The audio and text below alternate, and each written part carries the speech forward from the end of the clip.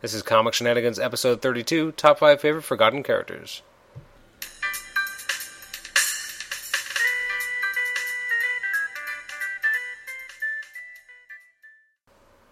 Welcome back to the show. This is Comic Shenanigans. I'm your host, Adam Chapman. I got a special guest with me today, and his name is... Bennett Riley.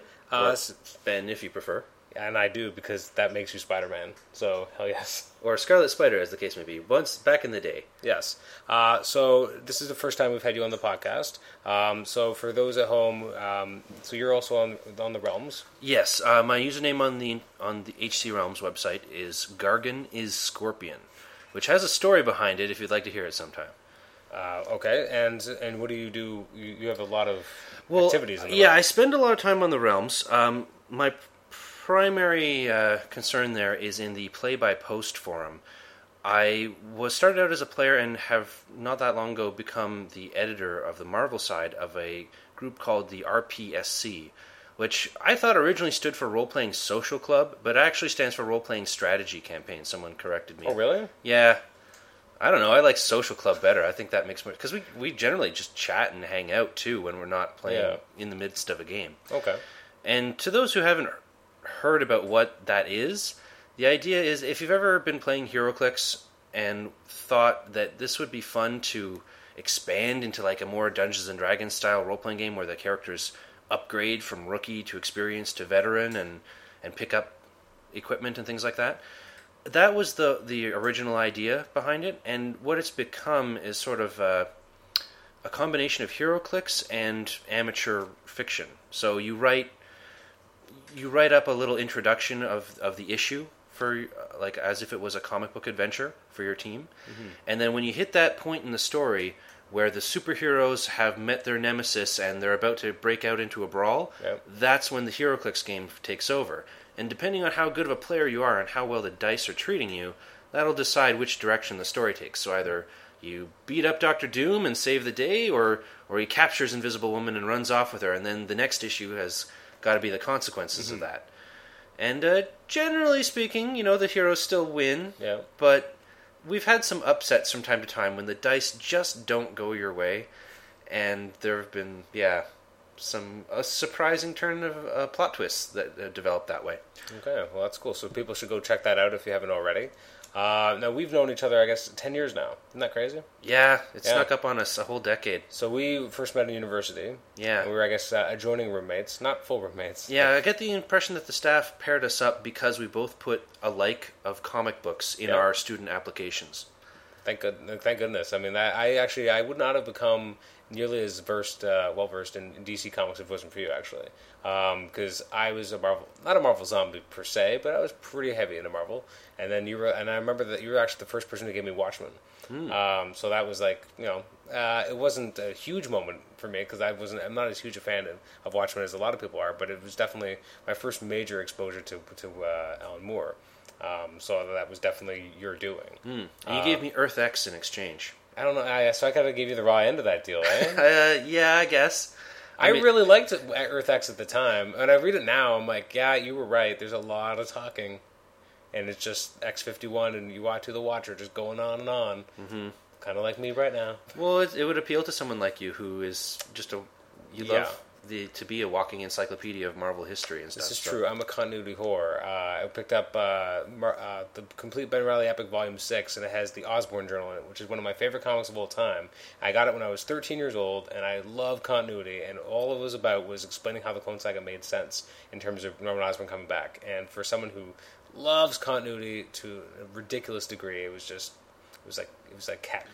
Correct me if I'm wrong, but I imagine I was also the one who got you first exposed to horror comics. Yeah, actually, incidentally, that's actually my dad. Oh, really? Yeah, he has some old like EC and Gold Key comics that were from like the original Boris Karloff horror comics. Like in the more modern sense, you are correct, but in terms of like there's a bit of a gap between that and the Aliens and Predator and Terminator and The Thing and what else was I showing you? RoboCop. I don't know if that's really horror. That was it's not horror, no. That's just because it was a crossover. Yes, that's right. Yeah, but I guess I'd never really read Thing any from of that Another kind of World. stuff. I had some zombie comics and some Lovecraft Cthulhu comics that I showed you too. Okay. at the time. My collection's grown a bit since then, but I guess that's what you would have seen back in first year of university when we were... and I didn't know anything about when Cthulhu. we were half roommates. Yeah, Yes. you didn't know anything about Cthulhu? No, I never really knew anything about it. If you had written it out on a piece of paper, I would not know how to pronounce it. Which I think is not... Well, that's... Yeah, even most people wouldn't. I guess so. I guess but it's my exposure to you that I even know that word. Yeah. And now I know more about it. And when Actually, we first used the word I Lovecraft... bet of all the people who are reading this right now, or listening to this podcast right now, a few of them are probably hearing us talk and thinking, that's not how you pronounce Cthulhu. Yeah, because it's okay. kind of an ongoing debate even amongst fans. Okay.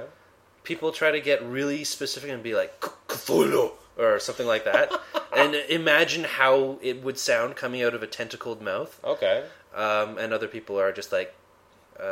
They take the dumbed down Ghostbusters version, and it's like, Oh.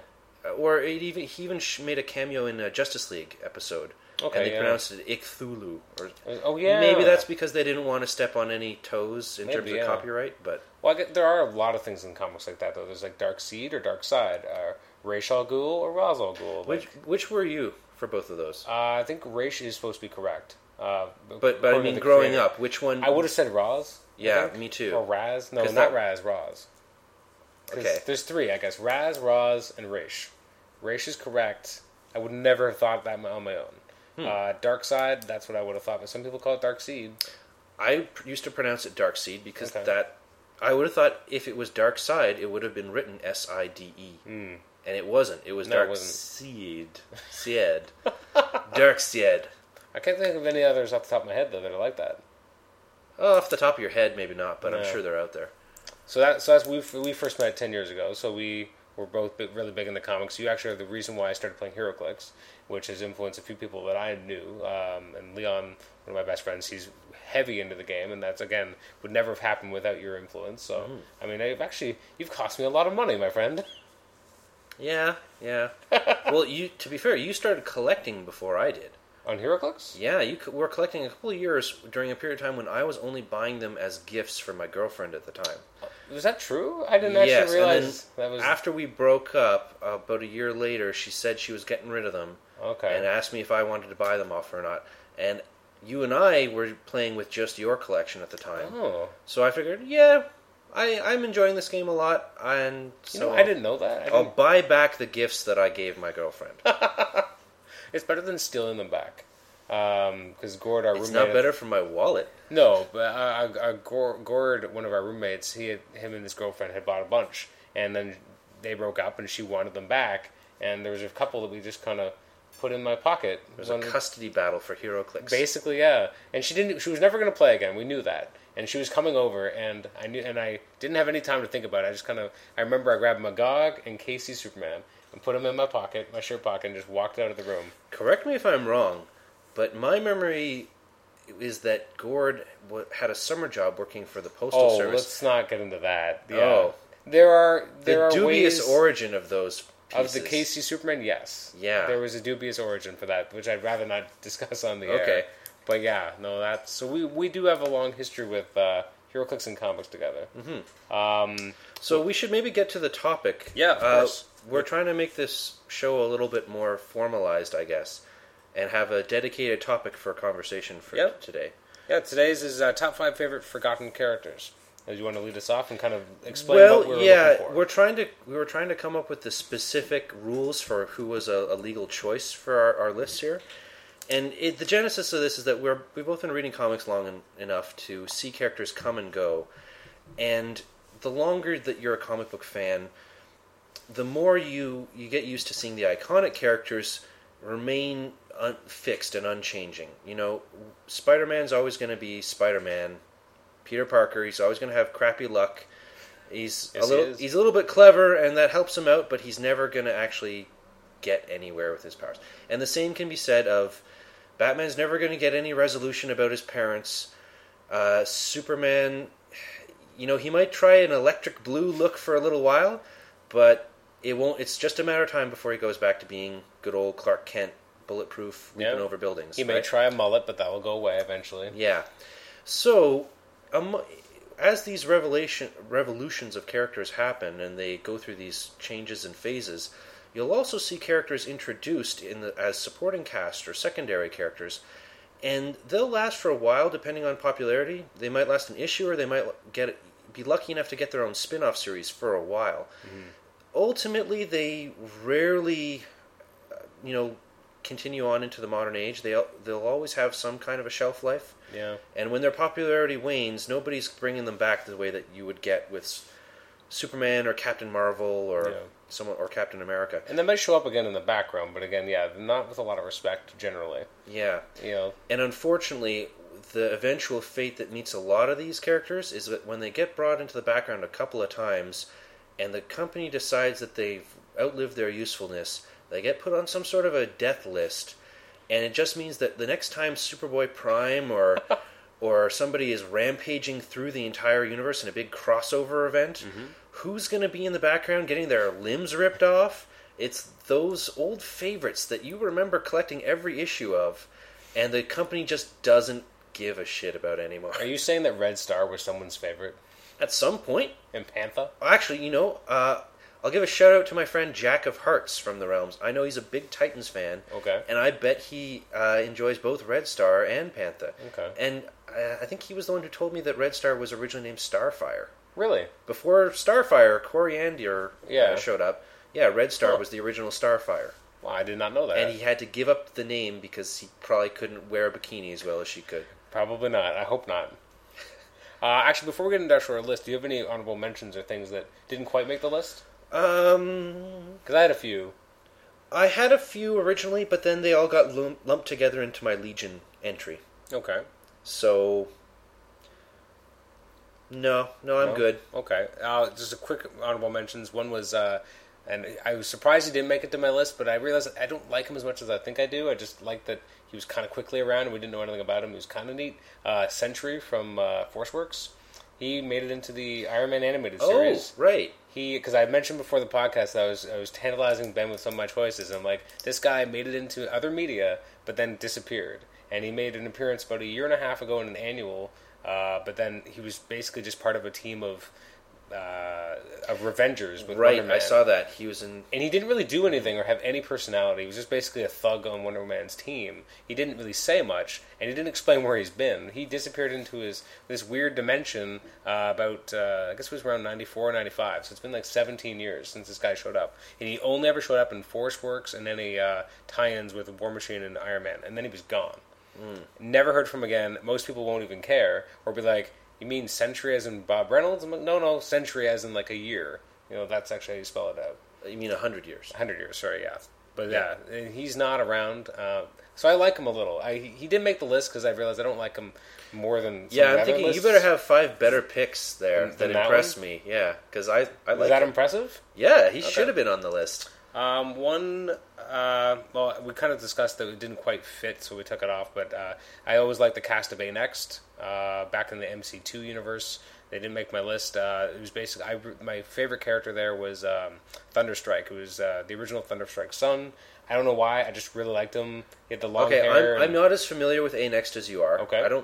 I think I've just kind of thumbed through an issue or two. I know J2 because he was the headline stealer. Yes, he was. He had his own book. Yeah, so it's, it'd be hard to miss him. Yeah. He's a big silvery target there. Yep.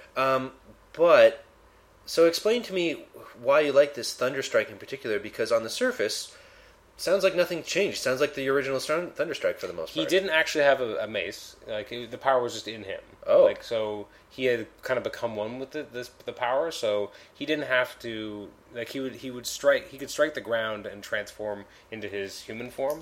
Otherwise, he would just be, Thunderstrike. He could have limited kind of flight at the beginning. He was really just Thunderstrike, but the Thunderstrike originally was so 90s in the way they wrote him, with especially with the goatee and the ripped the leather jacket with no arms. Like there was not a lot of thought. Yeah, he looked a bit like a biker. He was biker Thor basically with the mace, and so they never really developed him that far beyond that. Whereas his son had a lot more father issues of his dad was gone. He was trying to live up to an ideal that was impossible. In his world, Thor wasn't even around when he became Thunderstrike. I don't know why. I remember really liking his adventures, how he interacted with the rest of the team. Did he have any interaction with the Asgardian cast at all? Briefly, actually, Had he ever been to Asgard or that anything like the series actually started with him being captured and brought to like the Rock Trolls kingdom. Oh, So okay. and so there was, and then he did meet Thor at some point during that run.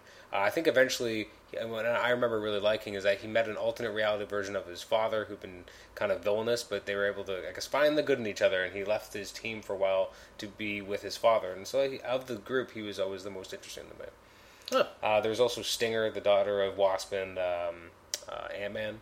Sorry, no, I'm wrong. Sorry, it was actually Cassie who became Stature in Young Avengers. Mm-hmm. In A-Next, she was actually Stinger, and she was basically a combination of Wasp and Ant-Man.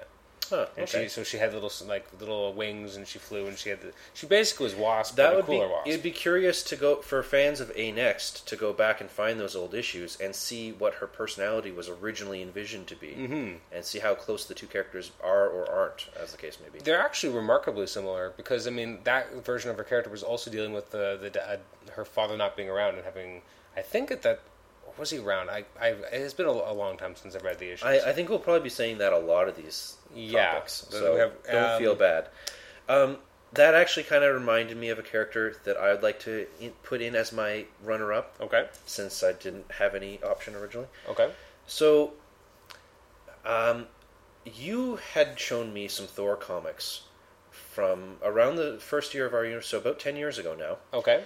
in which he had become Lord of Asgard, Yes. and the focus of the comic had shifted to his son, Magni. Oh yeah. Now, that immediately caught my attention because I'm a fan of the original Norse mythology, and that's a clear shout-out to, in the Norse myths, the god Thor has two sons, Magni and Modi, Okay. and also I found out recently a daughter as well. Oh really? Yeah. Modi and Magni kind of have cool names that roll off the tongue. Yeah. Her name, I believe, is something like... it's something very unflattering sounding for a beautiful young girl to have. Nice. I'll have to look that up on Wikipedia. It's like Thrudstruker. Oh wow. It's something very Swedish sounding. Okay, that's exciting. But yeah, she was supposed to be supposedly the most beautiful, Really? fair maiden there ever was, Wow. and it was unfortunate that I thought that sort of the same way that Peter Parker had to be kept perpetually in his 20s and could never grow up and get married and have a kid.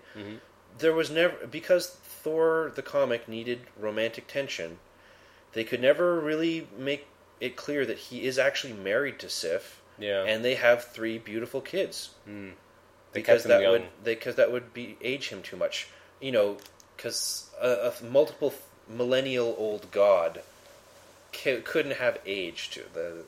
Yeah, that is unfortunate. I mean, even in Hercules, they let him have his children, and Ares has had a child. Like, it's why is Thor singled out?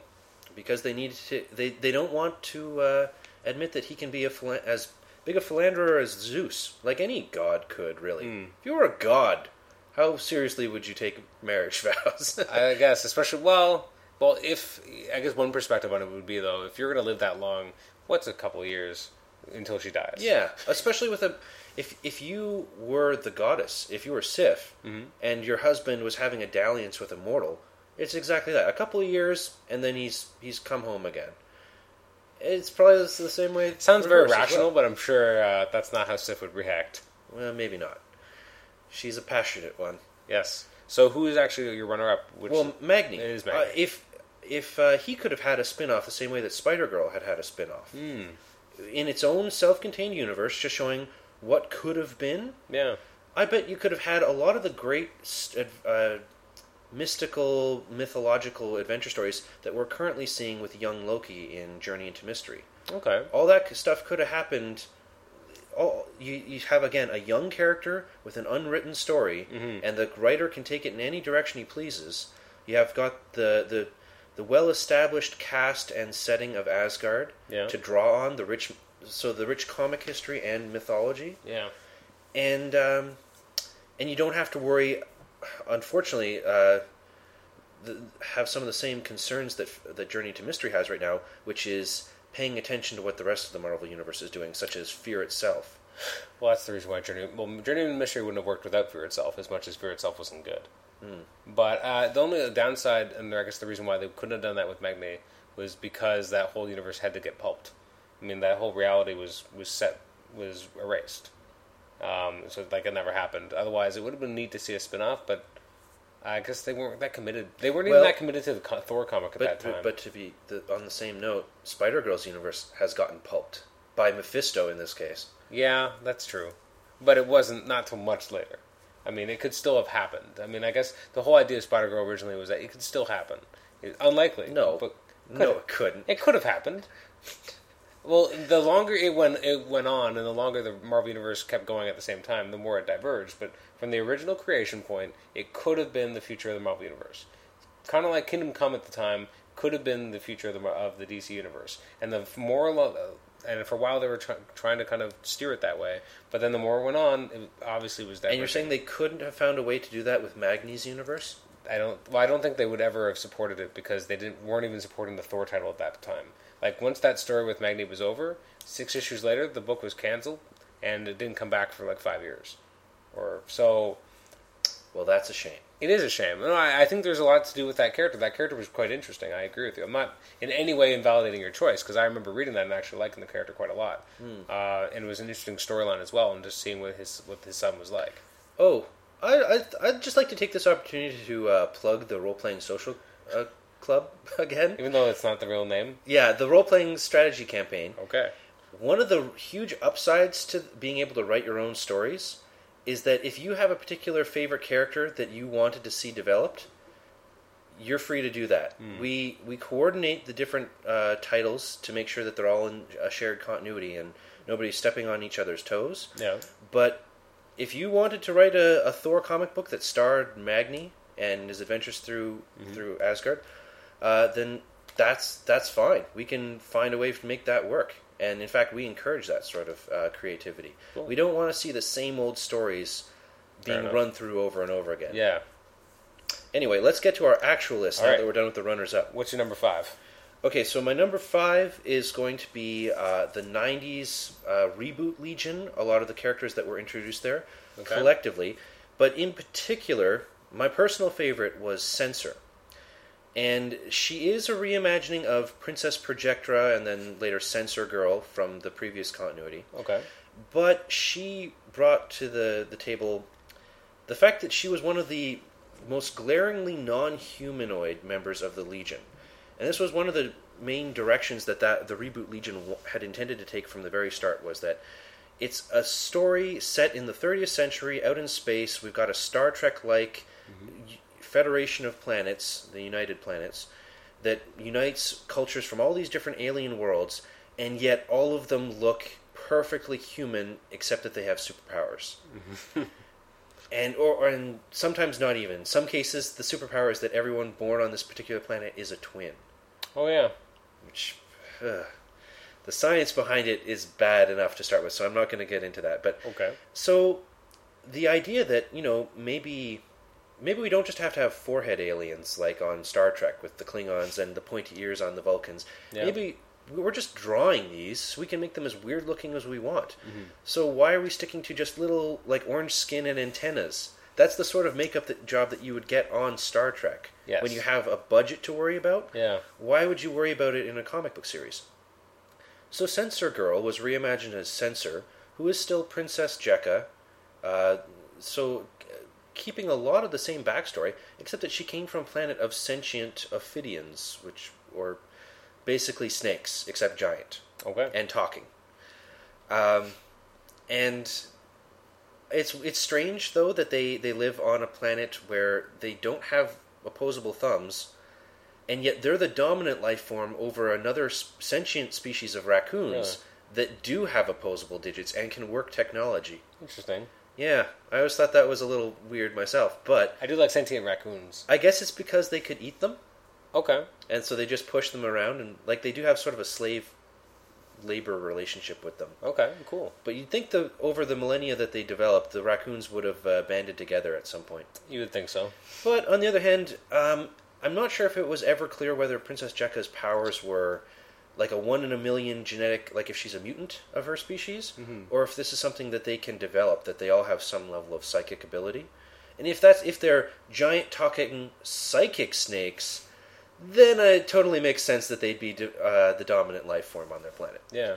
Anyway, so she may not have been a hot comic book babe for the fanboys to drool over like most other characters are. But I always thought that she had just as much of an interesting feminine personality, which shone through in the way she spoke, and Yeah. it made she had a brief relationship with Chameleon, That's interesting. which was interesting, yeah, because he could see to him she was just as attractive as Saturn Girl or Lightning Lass or any of the other ones. Because what's a humanoid body to in his mind? What does he care about that? He can be a snake as easily as he can be a human. That's true. So, in addition to Censor, you also had some fan favorites such as Gates and XS, Okay. who have maintained their popularity and notably jumped over into the main universe, totally abandoning all their friends and past relationships just so that they could be in comics. Yep. At the conclusion of Legion of Three Worlds. I like this just for a minute because you made me think of it. It makes me wish the comic book characters were real, a la Toy Story, that kind of thing. And like, take care, guys. We want to be in comics again. Well, it seemed like a very Hollywood move to me. Yeah. Like, it's like the cast of 2 television shows, and a couple of them got better offers on their contracts from a rival sitcom, so they jumped ship. Yeah. And and then their old friends and acquaintances were never mentioned again. That's really too bad. In the post-Flashpoint universe, Gates and XS... Well, Gates is still around. XS, I don't know if we've seen her yet. I don't think so. But I bet you'll never hear them mention that they originally came from another universe that was very similar, but not quite the one they're in now. Nope. And then my other personal favorite was Kinetics, who, when she started out, was a girl who could animate and manipulate non-living matter. And that was her power. And over the course of the 90s Reboot Legion run, she started messing around with magical artifacts, which isn't often a major part of the Legion universe, with the exception of Mordru and the White Witch Okay. and Sorcerer's World. But apart from that, Legion is generally a sci-fi book. Yeah. But anyway, she started messing around with magic, and it was neat to see any sort of character just being an apprentice, like a low-level, just learning the basics, Okay. and gradually building up more and more. And the problems that she encountered on the way, the most memorable of which, at one point, a magical spell kind of blew up in her face, Okay. and she was temporarily transformed into what amounts to a cat girl. Oh. She grew a tail and cat ears, and her skin turned stark white, and she Alright, had then. a tattoo added to her face. Okay. And I thought it was a brilliant look. I don't care what anybody says. You can.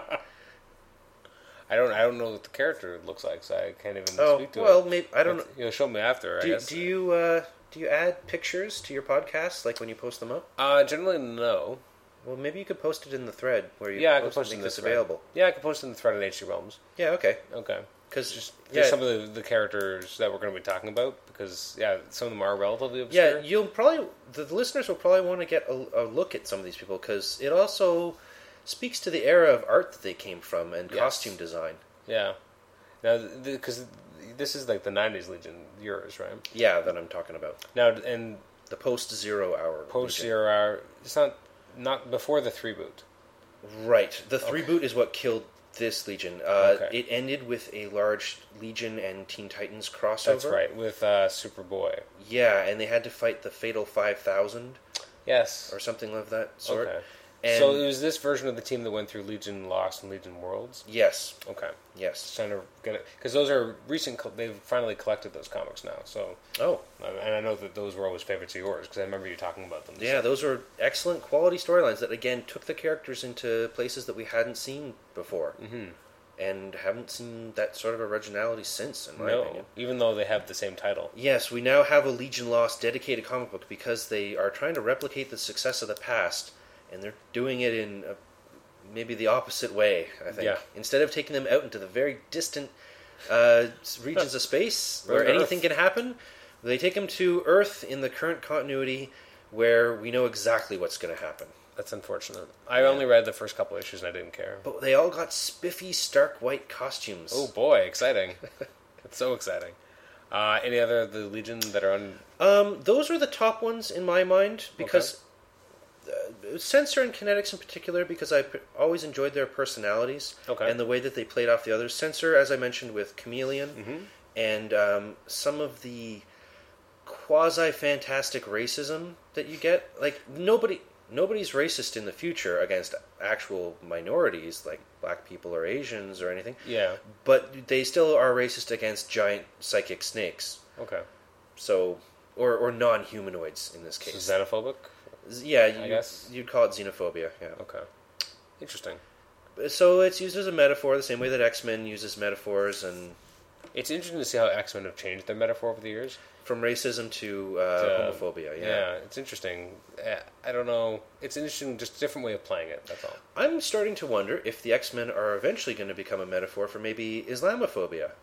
Because they're often called terrorists and such by the mutant haters. Yeah, that's true. And they're, again, very minority. And a visible minority in some cases, depending on what your particular mutation is. Yeah. And it's not so much that they're creepy, it's that the mass populace has been indoctrinated to believe that they are a threat that could burst out at any time and cause massive damage to the population. True. Well, that's actually an interesting So there's point. a parallel there that could be drawn. And it definitely is, yeah. Huh. We'll have to see if any writers capitalize on that, I guess. Yeah, no, that's a good point. So my number 5 was The Slingers, which is a short... I actually thought it was going to be higher, but it wasn't. Did it make your list, or did you stay away? No. I was looking over your shoulder to make sure we didn't double up, because that would be boring for the podcast. Think of your listeners. No, this is true. So Slingers originally came out of a storyline called Identity Crisis, not the DC one, but a Spider-Man focused one in 1998. Spider-Man had to don 4 separate identities for a month, or 2 months actually, because he couldn't be Spider-Man because there was a $5 million bounty on his head. After he was done clearing his name, he basically retired these identities, and then a new writer, I believe Joe Harris, took the designs, and basically said, okay, I got these 4 new kind of teen heroes are going to take up these identities. They have this Golden Age hero called the Black Marvel is going to lead them, and basically there we go. Hornet is a guy who had palsy, correct, on his arm? Yeah, palsy on his arm. So, but then he put on these basically like gauntlets and this flying harness, which doesn't make sense that he can even carry it or put it on, because the only reason Spider-Man could put it on was because he had super strength, and they even addressed that once, and they never actually in Slingers addressed how he suddenly has super strength and able to put on that armor. But I don't know how the armor fixes his palsy either. It doesn't, but I guess it doesn't really make a lot of sense. But he always felt free with it. But yeah, it doesn't really make a lot of sense. Ricochet was a mutant. Wait. I'm going to ask that when you're introducing each of these characters, yes, update the readers on where they are now, too, please. Want me to do that first? Okay, so as you're introducing each of them, yeah. All right, so Hornet, he died very ignobly because it wasn't even on panel. He died in the Enemy of the State storyline with Wolverine. Wolverine killed him, and then not on panel, we see his body, and someone says, "Oh my God, he killed Spider-Man," and they look over, it's like, no, it's someone else. They didn't even get his name right. So Mark Millar just kind of thumbing his nose at people who are devoted fans. This goes back to what you said about how some of these characters just end up fodder for when someone goes on a massacre, and that's what happened to Hornet.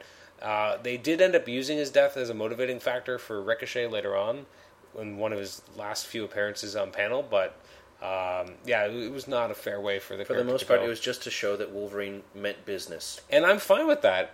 Just show him fighting him on panel. Like, if he had at least gone down and we saw him like struggling heroically to fight off Wolverine, who's one hell of a scary character in the Marvel Universe, like he's well known as being like this really dangerous guy. So if you actually saw a scene of that, I'd at least be like, at least he went out on top, or at least he went out on a really good fighting. Yeah, yeah. I mean, Blue Beetle. A lot of people love that he got shot and they're upset that he's dead, but he hit a great story before he did die. Mm-hmm. Ted Kord, he went out on top. I think that's why a lot of people were like, "Oh, I want to bring back Ted Kord," because they read that last story and it redeemed everything you'd ever read about that character because he was amazing in there. Mm-hmm. So I wish they would have given that kind of treatment to Hornet. So sad. Yeah, an off-panel death is very disrespectful. And then not even calling him his right name right away. Like, I guess I don't even know why he bothered doing that. It's kind of realistic, I guess, but it is, because I guess it speaks to the nature of him not being a very well-known character, but I took it personally, which I shouldn't have, because, I mean, characters die, but I remember just being very disappointed. Okay.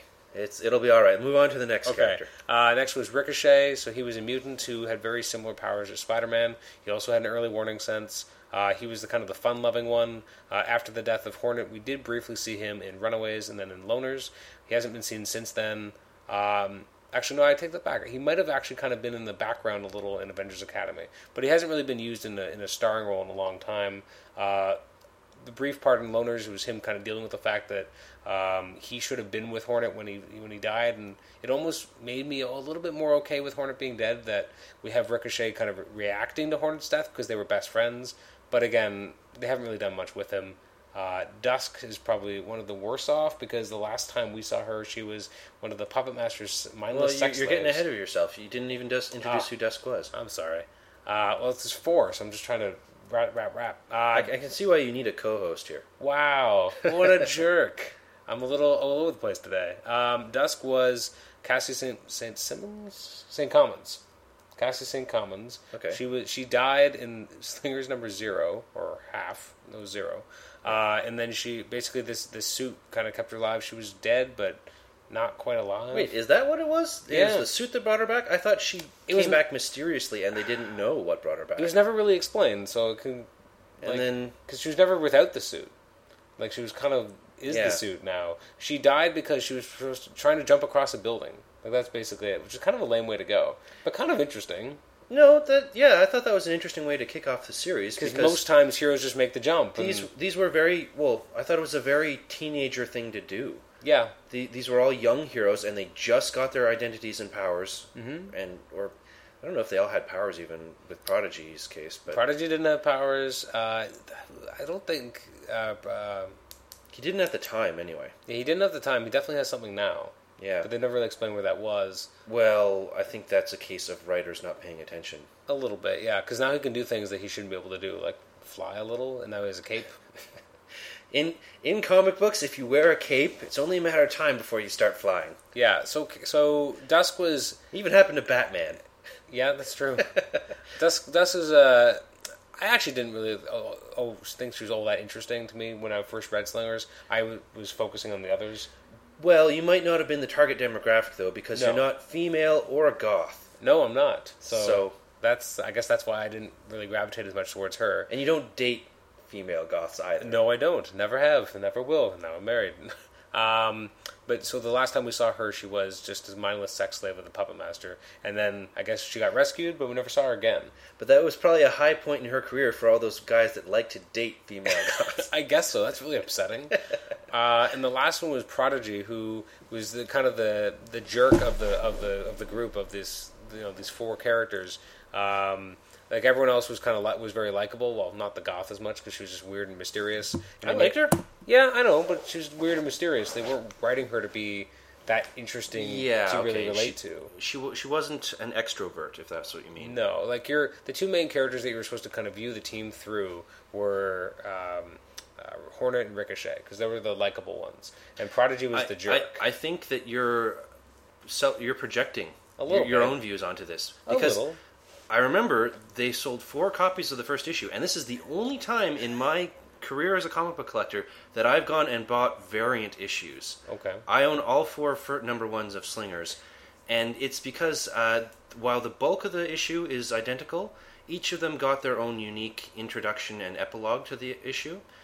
And I think the idea was that they are all relatable to different readers. Yeah. You just personally happen to identify more with Johnny... And, partially. I think partially I'm also referencing how he was later written because of all of them, Prodigy probably had the most face time in comics. And he has been more developed as having that jerk mentality.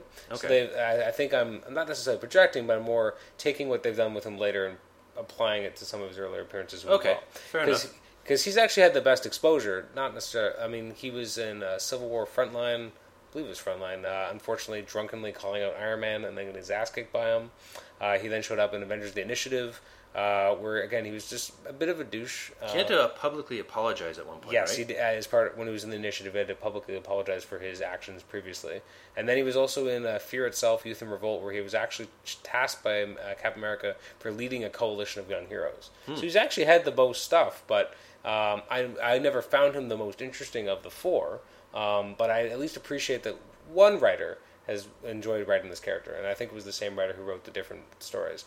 But if you would only explain how he got Superman-like powers. yeah, and they never bothered, because originally it was basically just a suit he was wearing. Yeah, he was just a star athlete. He was a star athlete. Peak human potential, but yeah, I always liked the book because there were brand new heroes. I was like 14, 15 at the time. I liked reading new heroes. I found them relatively relatable. They were interesting. Well, that's the point of this whole podcast, really, is that these are not the same legacy characters that have been brought back to the status quo over and over again. These are new characters with new ideas. Plus, it was nice to see that like the whole identity crisis with Spider-Man was kind of a fun thing to do. But the fact that someone then took all those identities and tried to actually do something with it is interesting. Because I mean, they could have just taken those alternate costumes and just thrown them away and never thought of them again, which they've kind of tried to do in some ways. Now, I'm going to test your comic history knowledge here. Okay. So, explain to me, was the Black Marvel the mentor to the group? Yes. Was he actually an old school Golden Age Marvel character? Because I remember seeing, I think it was Dynamite Comics or something, try to revive a whole bunch of old Golden Age. And was Black Marvel in there? I don't know. I think he was. My subconscious kind of wants me I to think say he yes, but is. I don't actually know. I feel like they were playing him up like he was supposed to be, but he actually wasn't. Okay, well, anybody listening to this is free to respond Yeah, with the please answer. do. Yeah, if they know if Black Marvel from the Slingers comic is the same as any actual Black Marvel Golden Age hero. Yeah, I don't think he is, but I'm open to finding out. You can let me know at comicshenanigans@gmail.com. You can reply in the thread at HC Realms if you're on the Realms where we post this episode, or you can let us know on Facebook, because I'm interested in finding out. Because, yeah, and he ended up just being a villain. Another big thing that made that book so good was the art by Criss Cross. It was extremely dynamic. He later did Captain Marvel with Peter David. Extremely good stuff. So that's my number 5. I always like Slingers. So my next one, this is going to be short. Okay. Because I'd like to bring up the hero Aztec. Okay.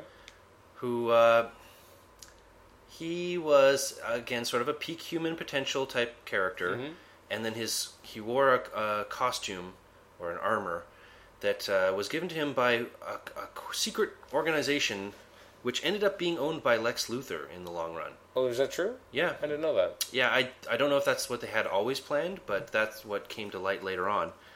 After, I think, his own comic folded and they needed to decide how to wrap things up, I suppose. Okay. Because I think it was reasonable. Like, he did have a readership, and they were a bit put off that the story was left unfinished. And so they wanted to try to end it in a satisfying conclusion. Okay.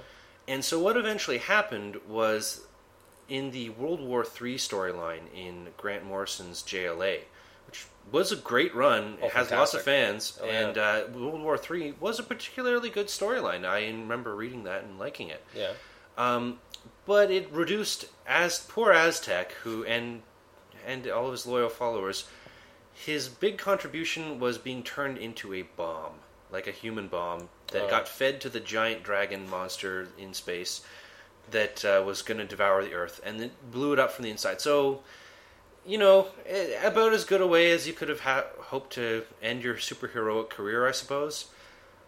That's so sad. But why not just take off the costume and throw it in, and then go home and live your life with your family and have a happy ending? Did you read a lot of the Aztec comics? No, not really. So your main exposure was from the JLA book? Yeah, that was how I first got to know him, really.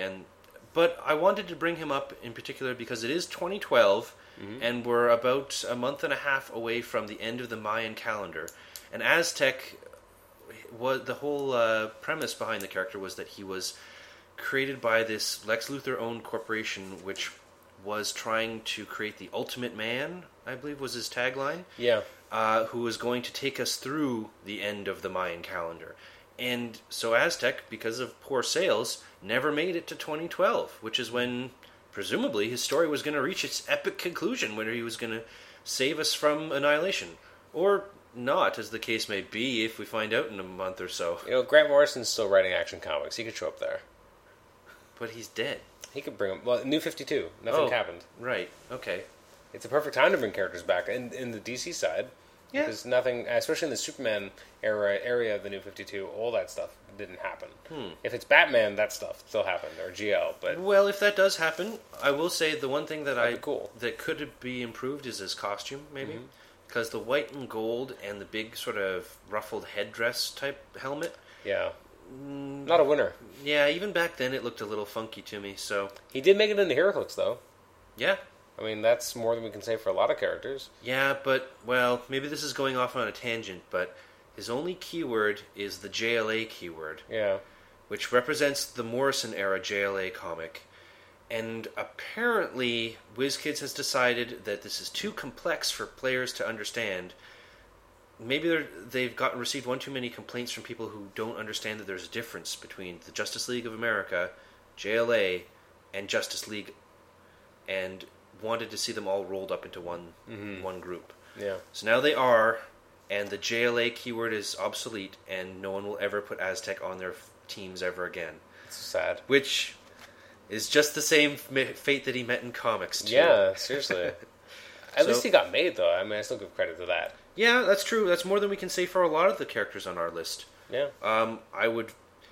If I ever happen to win the World Tournament of HeroClix, you can bet I'll be picking somebody else from one of these lists to get made. Yeah, that's cool. My number 4 is kind of a twofer. I put the Trainer family, Seward Trainer and Dr. Carolyn Trainer, or Lady Octopus. I always thought there was a lot of potential in that relationship. That it was, unfortunately, these two characters were originally introduced in the 1990s during the Clone Saga. Seward Trainer was this mysterious ally of Ben Reilly as originally introduced. He was I guess a geneticist, or He was sort of playing the role that Dr. Connors played for Peter. yeah, he was involved in virtual reality stuff, which is actually interesting that he was in two very different types of science, because he also did a lot of biology, and then he was also very much like, Well, I think they tried to tie Technology. it together. Yeah, that's not the sort of thing you go to the school for. No. The same school for both. I think they were trying to tie it together in that he used virtual reality to manipulate genetics, okay, but that's not how it worked out. yeah, though. that's ridiculous. Yeah. No, and so that was his original kind of purpose. He was retconned as having been one of the Jackal's original lab assistants, which is why he knew more about clones than your standard geneticist, I guess, would. Maybe that explains he was probably going to school for computers because in the when was the Jackal originally around? In the 70s. 70s? Early 70s. Okay, so that was Microsoft was getting off its feet. That was a hot. If you were going into computers, you were going to make some money with that career. That's true. And Jackal saw that promising and student said, "You know what? No, we're going to make clones instead." And that's how he got his double major. Yep, there you go. Okay, well, there you go. And the backstory is that he had been a friend of Riley, helping him throughout, and he knew basically his entire backstory. The retcon was that he was actually a plant by the Squires and Norman Osborn to keep track on the clone. But I just liked it that he gave Ben Reilly someone that he knew they had instead of having to come up with new cast members he was just meeting for the first time, he actually had a staunch ally. He was also important because he was the one who gave Ben Reilly and Peter Parker the results that said that Ben Reilly was the original and not the clone. He played an integral part during that era. Now, I know that without Ben Reilly, he doesn't necessarily have a lot of place, but I still think he could add something. Instead of having to always have Kirk Connors or something like that, why not have someone else who's a lot more sympathetic to Peter Parker? I mean, especially now that he's working at Horizon Labs. I mean, it's too bad that Seward Trainer is dead. Like, they killed him off Well, I can really cruelly. Yeah, I can understand that it might be nice for Peter to have a scientific ally who isn't Kurt Connors, who will inevitably try to kill him. Yep. But Someone else who being at knows who he Horizon is. Labs, well, first off, he can kind of do a lot of that stuff himself now. This is true now. And their Horizon Labs has introduced a lot of similar super scientist type characters. I know, but just this one already exists or existed. And I just, Well, so why not have him show up at Horizon Labs as an Yeah. employee or something? like, I feel like he couldn't. Like, his death was very quick the way they did it. There was no. How did he die? Gaunt basically smushed him. Like, I'm not even kidding. Like, he basically got mashed up, and he may have been shot, but like he was running away from Gaunt, and then Gaunt basically just tore into him. the reason why I've always been a little bit upset about that is that we never saw any fallout from that.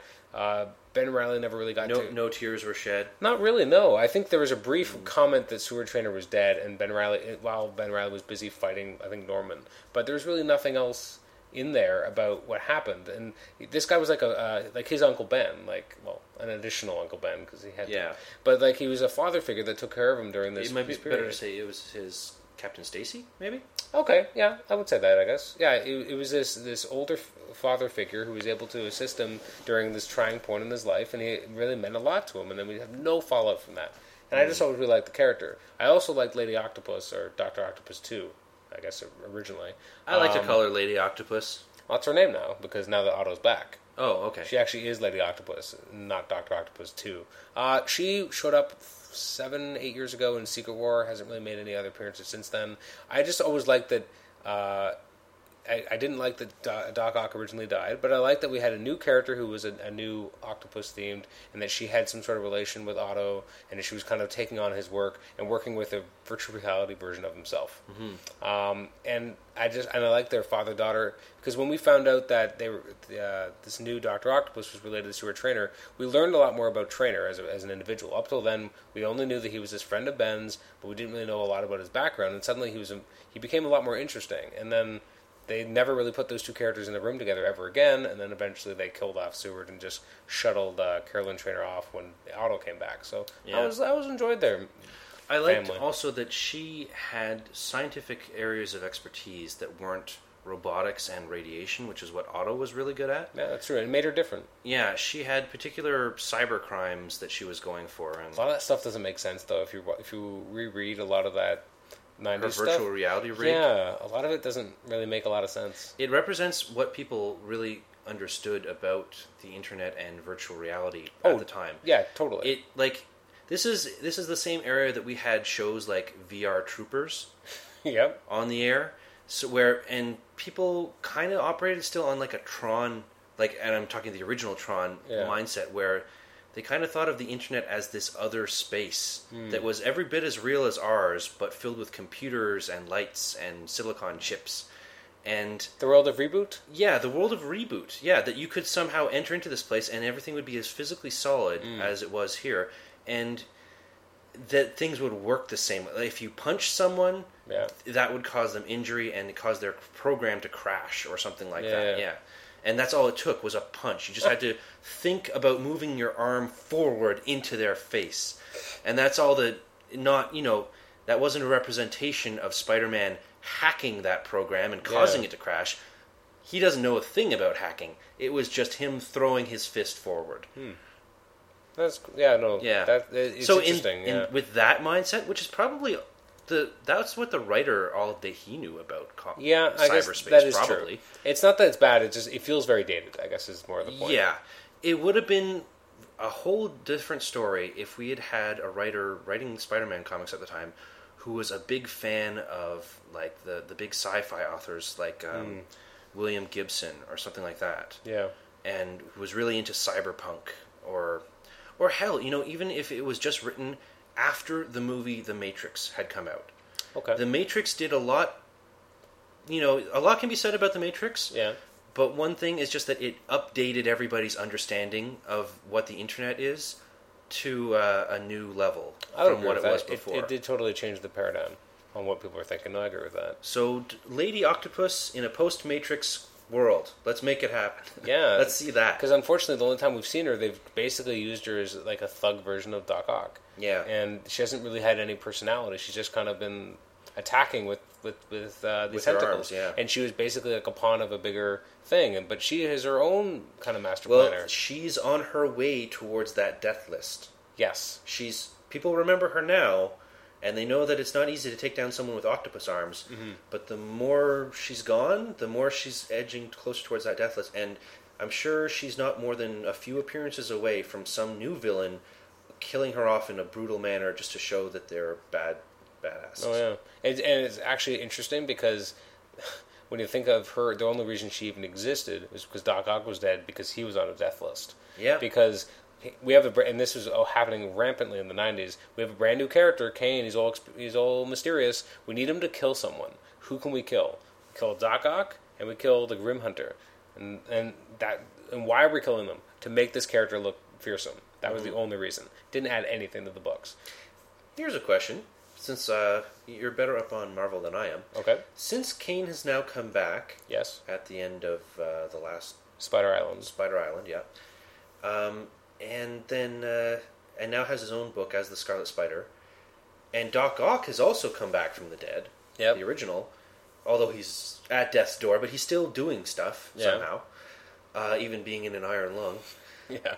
Have the two of them met? No. I'd like to see that happen. Yeah, I'd like to say, hey, I killed you. That would be kind of cool. I doubt it will happen because now he's in Houston, or actually right now he's in the Microverse. But oh, right. Yeah, that'd be, you bring up a good point because he has had interactions with a lot of the characters. Like a lot of Spider-Man's rogue gallery, he was terrorizing them at the time. Mm-hmm. Everyone was scared of Kane. Now he's not going by Kane, so no one would really know him. Yeah, but he would remember them. But he would know. No, it would be interesting to see that. I hope that he'd at least remember a man that he killed.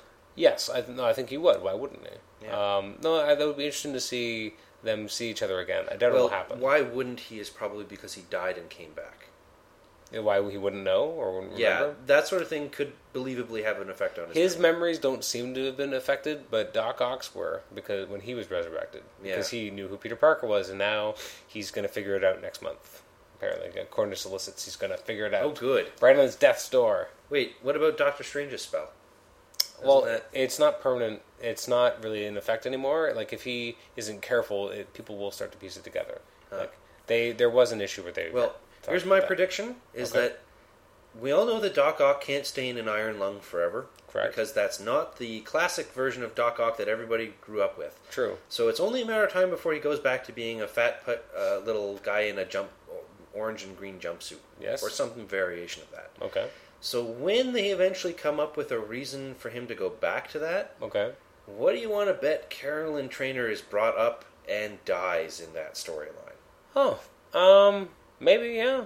It depends on how he goes out. Because I feel like he's going to be in Spider-Man's body. But that's a whole other thing. I think that this whole Superior Spider-Man thing, I think that's going to be Doc Ock's mind in Peter Parker's body.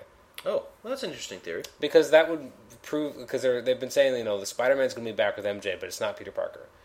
Peter Parker's not Spider-Man. Well, is it his body is there, but his mind's not? Because it's a superior Spider-Man. You know what would be really creepy? If Doc Ock did... Oh, you don't even know what I'm thinking. If Doc Ock wants to get with in Aunt Peter May, Parker's body starts flirting with Aunt May. Yeah, that's upsetting. He can't help himself. He always flirts with her. He does. Okay, please go to your next one on the list, because that's upsetting. Well, my next one is right still in Spider-Man territory, so we're not getting that far from it. Okay. Maddie Franklin is the third or maybe fourth Spider-Woman, depending on how continuity lies. But plus, technically, she could be the third Spider-Man. Yeah. Because she was Spider-Man for a duration, not just like for a day pretending... Well, but she wasn't trying to be Spider-Man. People just thought she looked like Spider-Man. Wasn't she kind of trying to be Spider-Man? She had padding, so that she wouldn't look like a girl. Oh, I thought she was just a tomboy. No, I think they even said that she had some padding on her. Oh. To help flesh out her body. That would make her look more like a girl. I don't know where the padding was or how... In her bra. Or maybe maybe he was padding some of her body and then also taping her down. Maybe. I don't know. Think she stuffed a sock in the front? God, I hope not. Just to complete the illusion? I don't know. I don't think Howard Beck got that head. Young Maddie Franklin got her superpowers in an event called The Gathering of Five, which was, I thought, a particularly fun storyline. Magic in the Spider-Man books can often be a little bit weird because he doesn't have magic powers himself.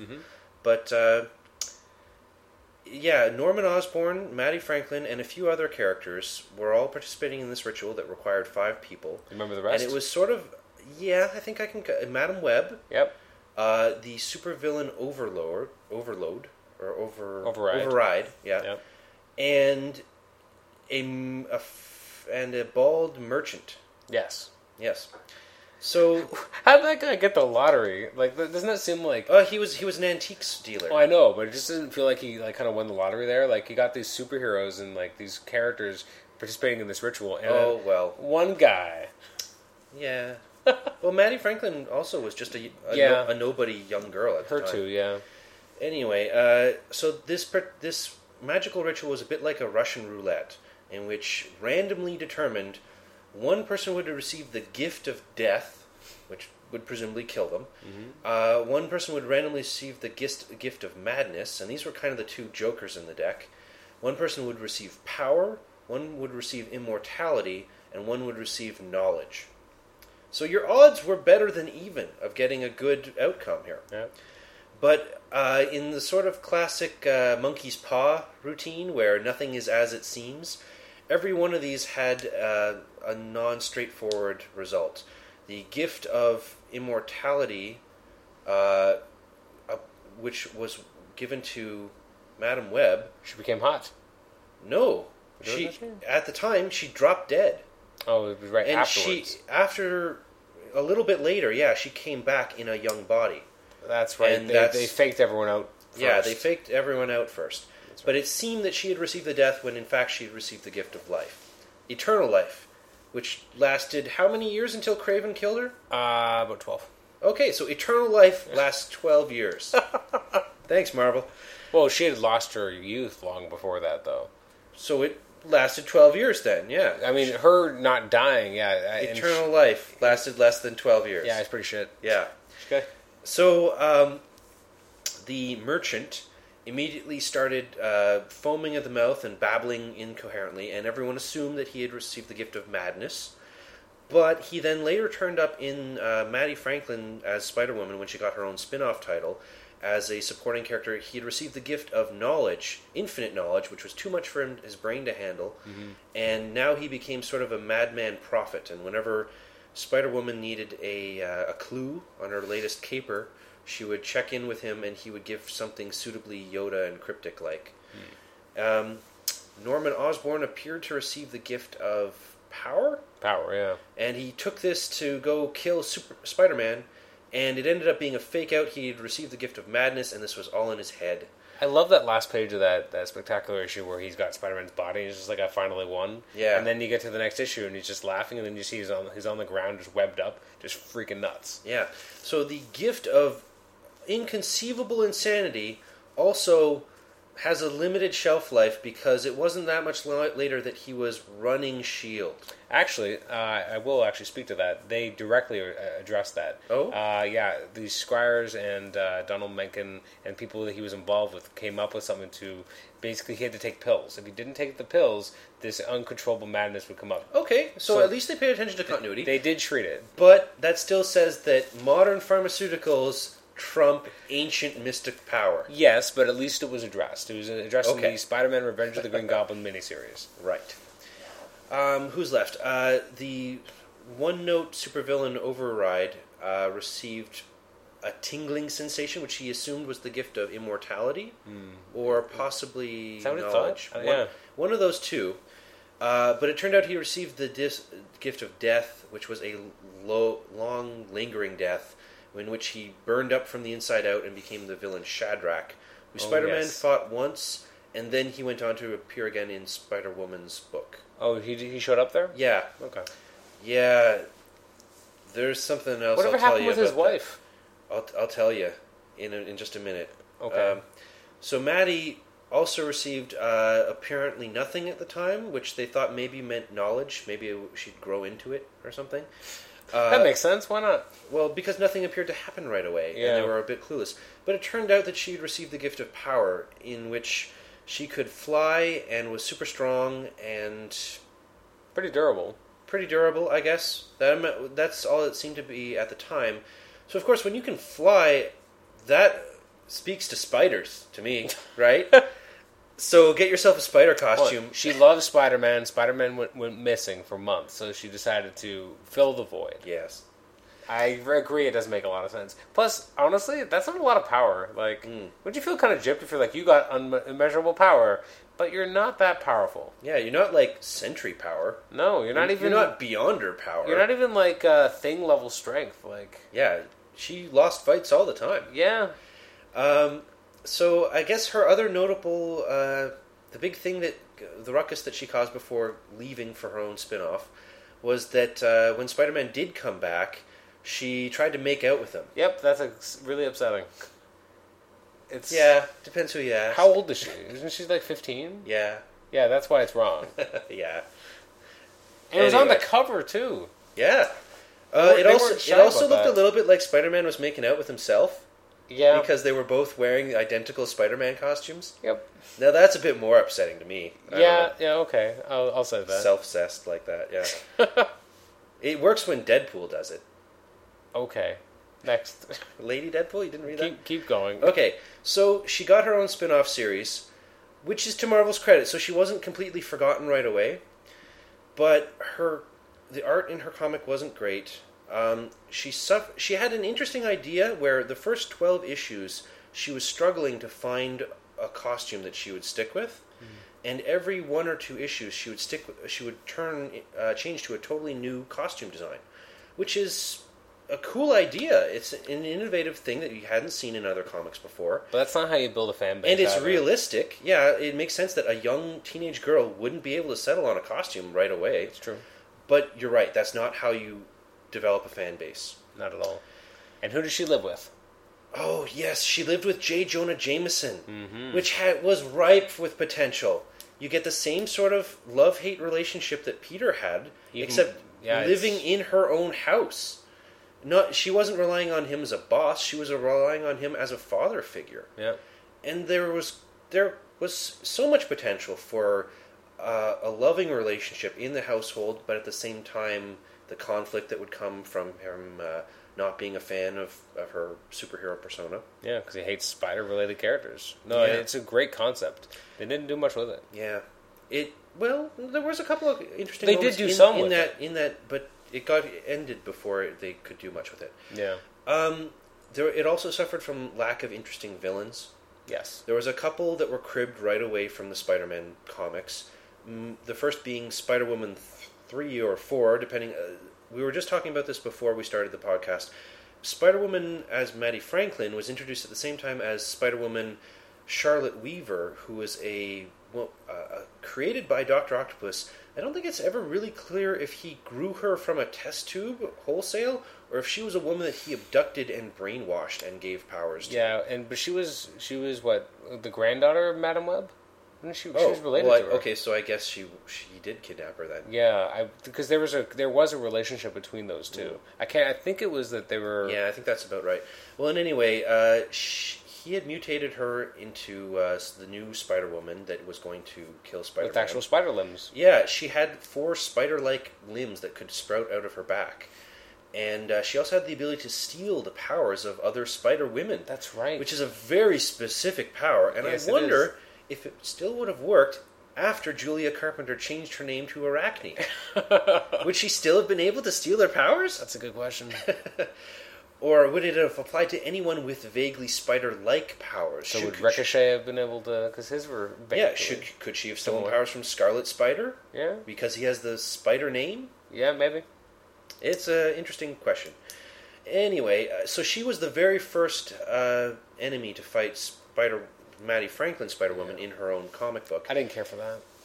Well, and it also resulted in Charlotte Weaver losing the powers that she had stolen. So Julia Carpenter got hers back after a few issues. They gradually came back. I think Julia was originally going to be a supporting character in Maddie's book because she was being a private eye at the time, a detective.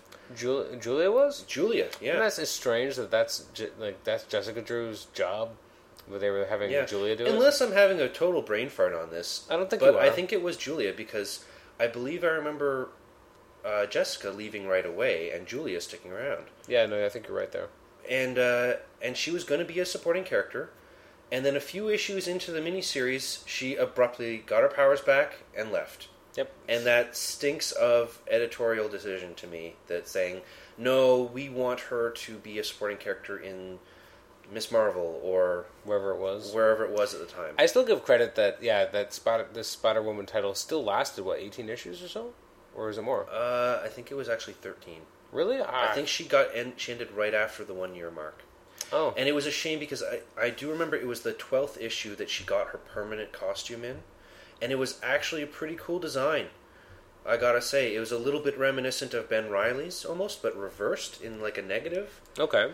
And so she got her cool new look that she was going to keep going forward, and they had been building up to this costume's debut, and it only lasted 2 issues. That's sad.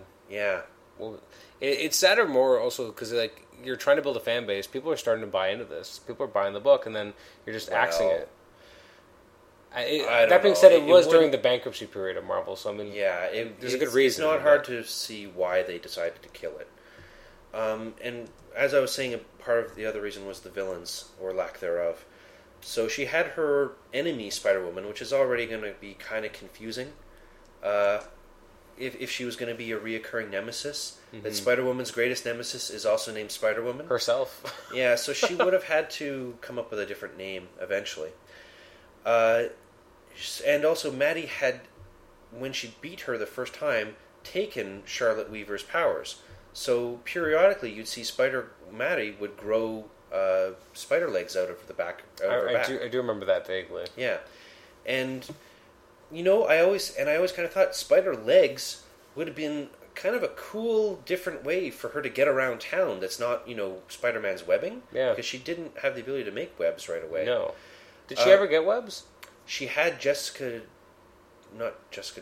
had Julia Carpenter's webs or her for webs. a while, yeah. Oh, okay. But then Julia took them back.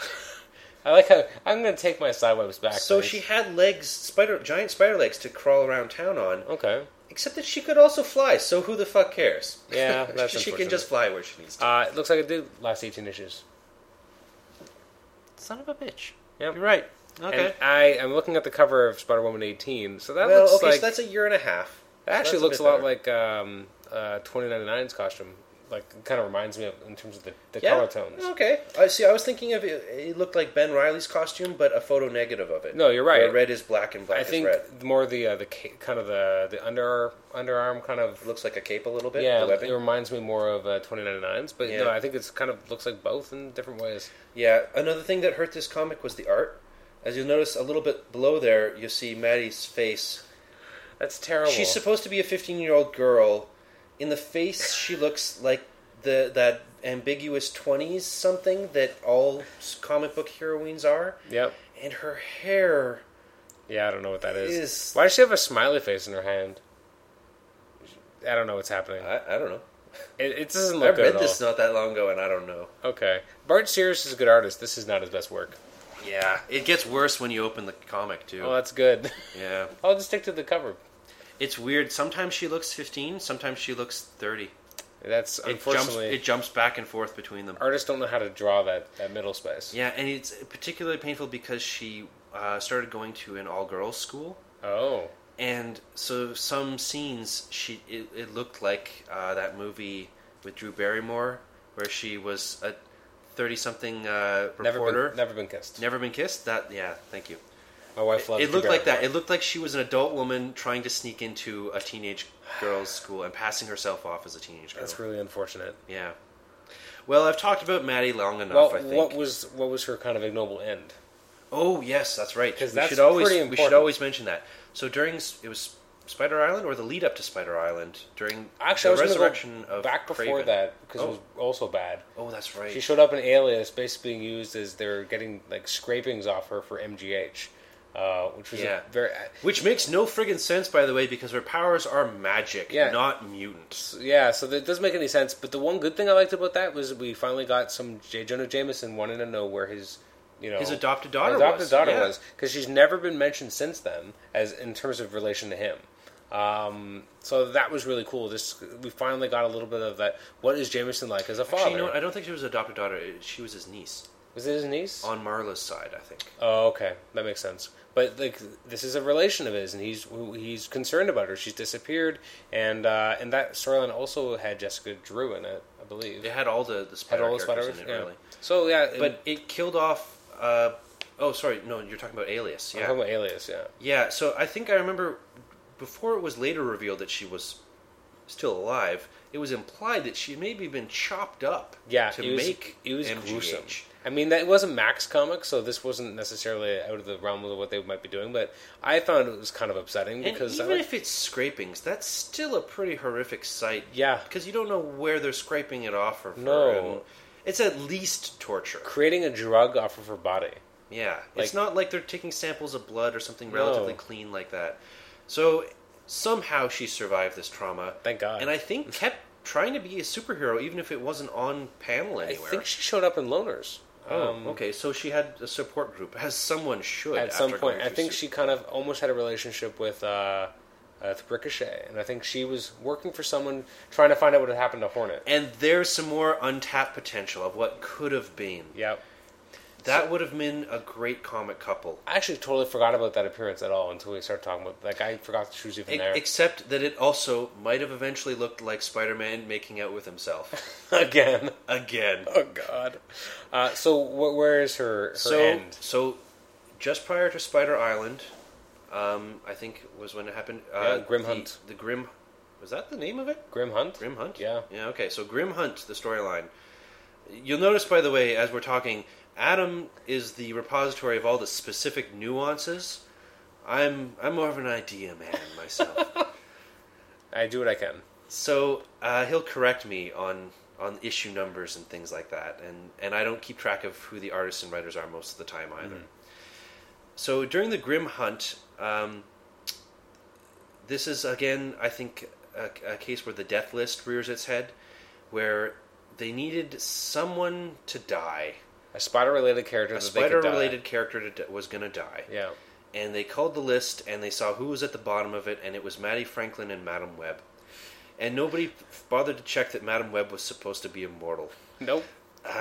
No one cared. Well, she'd already been made old, like early years earlier, so everyone forgot. Yeah, that this. was some rapid aging. That would not have been pleasant to live through. No, like if they just kept her young, and she was, I think, still on her life support stuff too. Can you imagine waking up every day and seeing yourself having aged a year?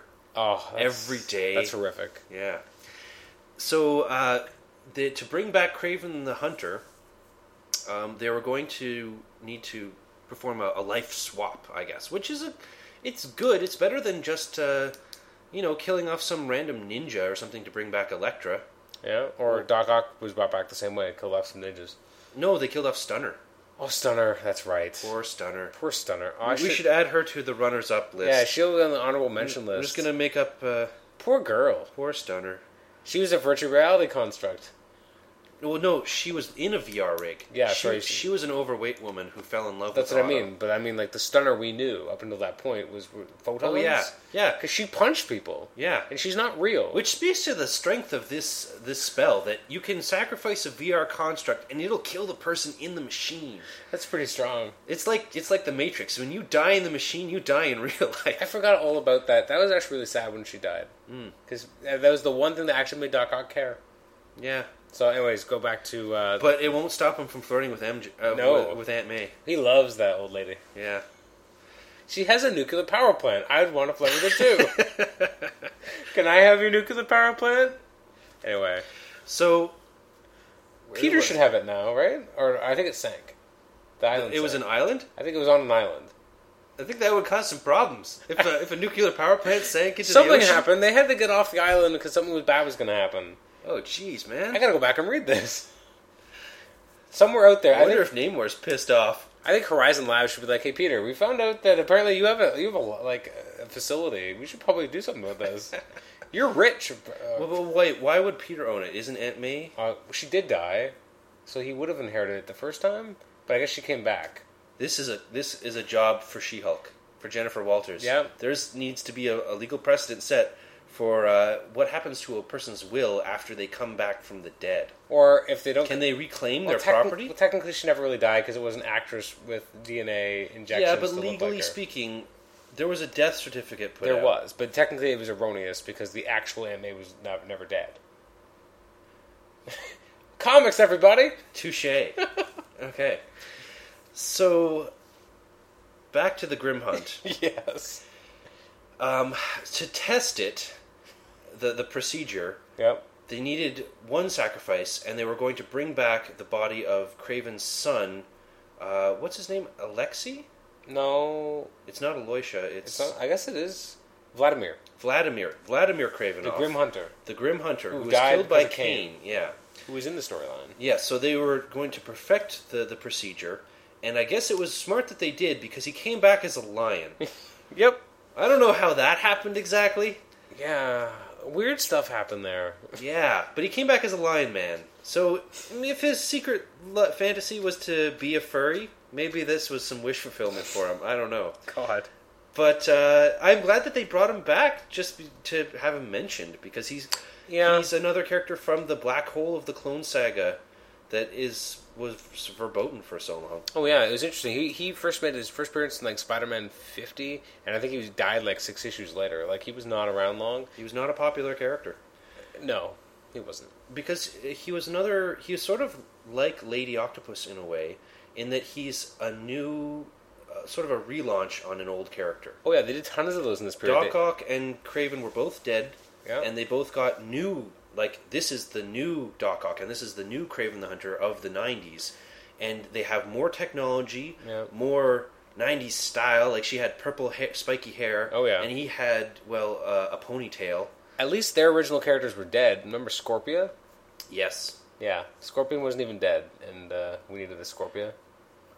Was that an attempt to replace him? Well, he wasn't really being used, and he had recently been beaten senseless Oh. in Spectacular Spider-Man 200 and... That was the last appearance before Scorpio showed up? yeah, at that point, yeah, 215, 216. That was Spectacular Spider-Man. Yeah. And that was not a highlight. Thankfully, Scorpio didn't go anywhere. Nope. So, And Scorpion then came back a couple years later and got one of the costumes you love. So yep. it worked out okay for him. Yeah, thank goodness. One of the few. Oh, man. So, how long do you think until we see a female Rhino? Or a hip young Rhino? Oh, actually, I guess we saw that. We kind of saw that. We saw Rhino, too. Yeah. He was cybered up. He was. He had an axe. He was very 90s, yeah. Yeah, Everything in about the him. modern era. Yeah. You think that was intentional? You think they did that on purpose to make us hate him so that we cheer Rhino on when he kicked the crap out of him? I think so. Yeah, because I don't think they had any real... I think their intention was always to bring back the real Rhino. Well, so a tip to any aspiring writers. If you want to make a particularly hated villain, do all the things that the 90s told you not to do. And then have the original villain beat the crap out of that one. Mm-hmm. I mean, they kind of did that even in the 90s with when they brought back the original Hobgoblin. But the first thing he did, zip, and disintegrated Jason McIndale. Yeah. The first thing he did. He's back on the scene. First thing he does, kills the other one. But Jason McIndale's not dead, is he? Now he's back, but that doesn't make any sense. Oh. Like- Okay. Well. Comics. Okay. Comics. We gotta wrap up Matty Franklin so we can move on here. Yes. So I'm not sure if Madam Web was the sacrifice for Vladimir Okay. or if it was Maddie. I feel like it was Maddie. But one of them died to bring back the Lion Man, and then the other one was killed to bring back Kraven himself. And the goal for that, to bring back Kraven, was... What did they think he was going to do for them? I think he's just going to unite the family and they're going to hunt Spider-Man and kill him.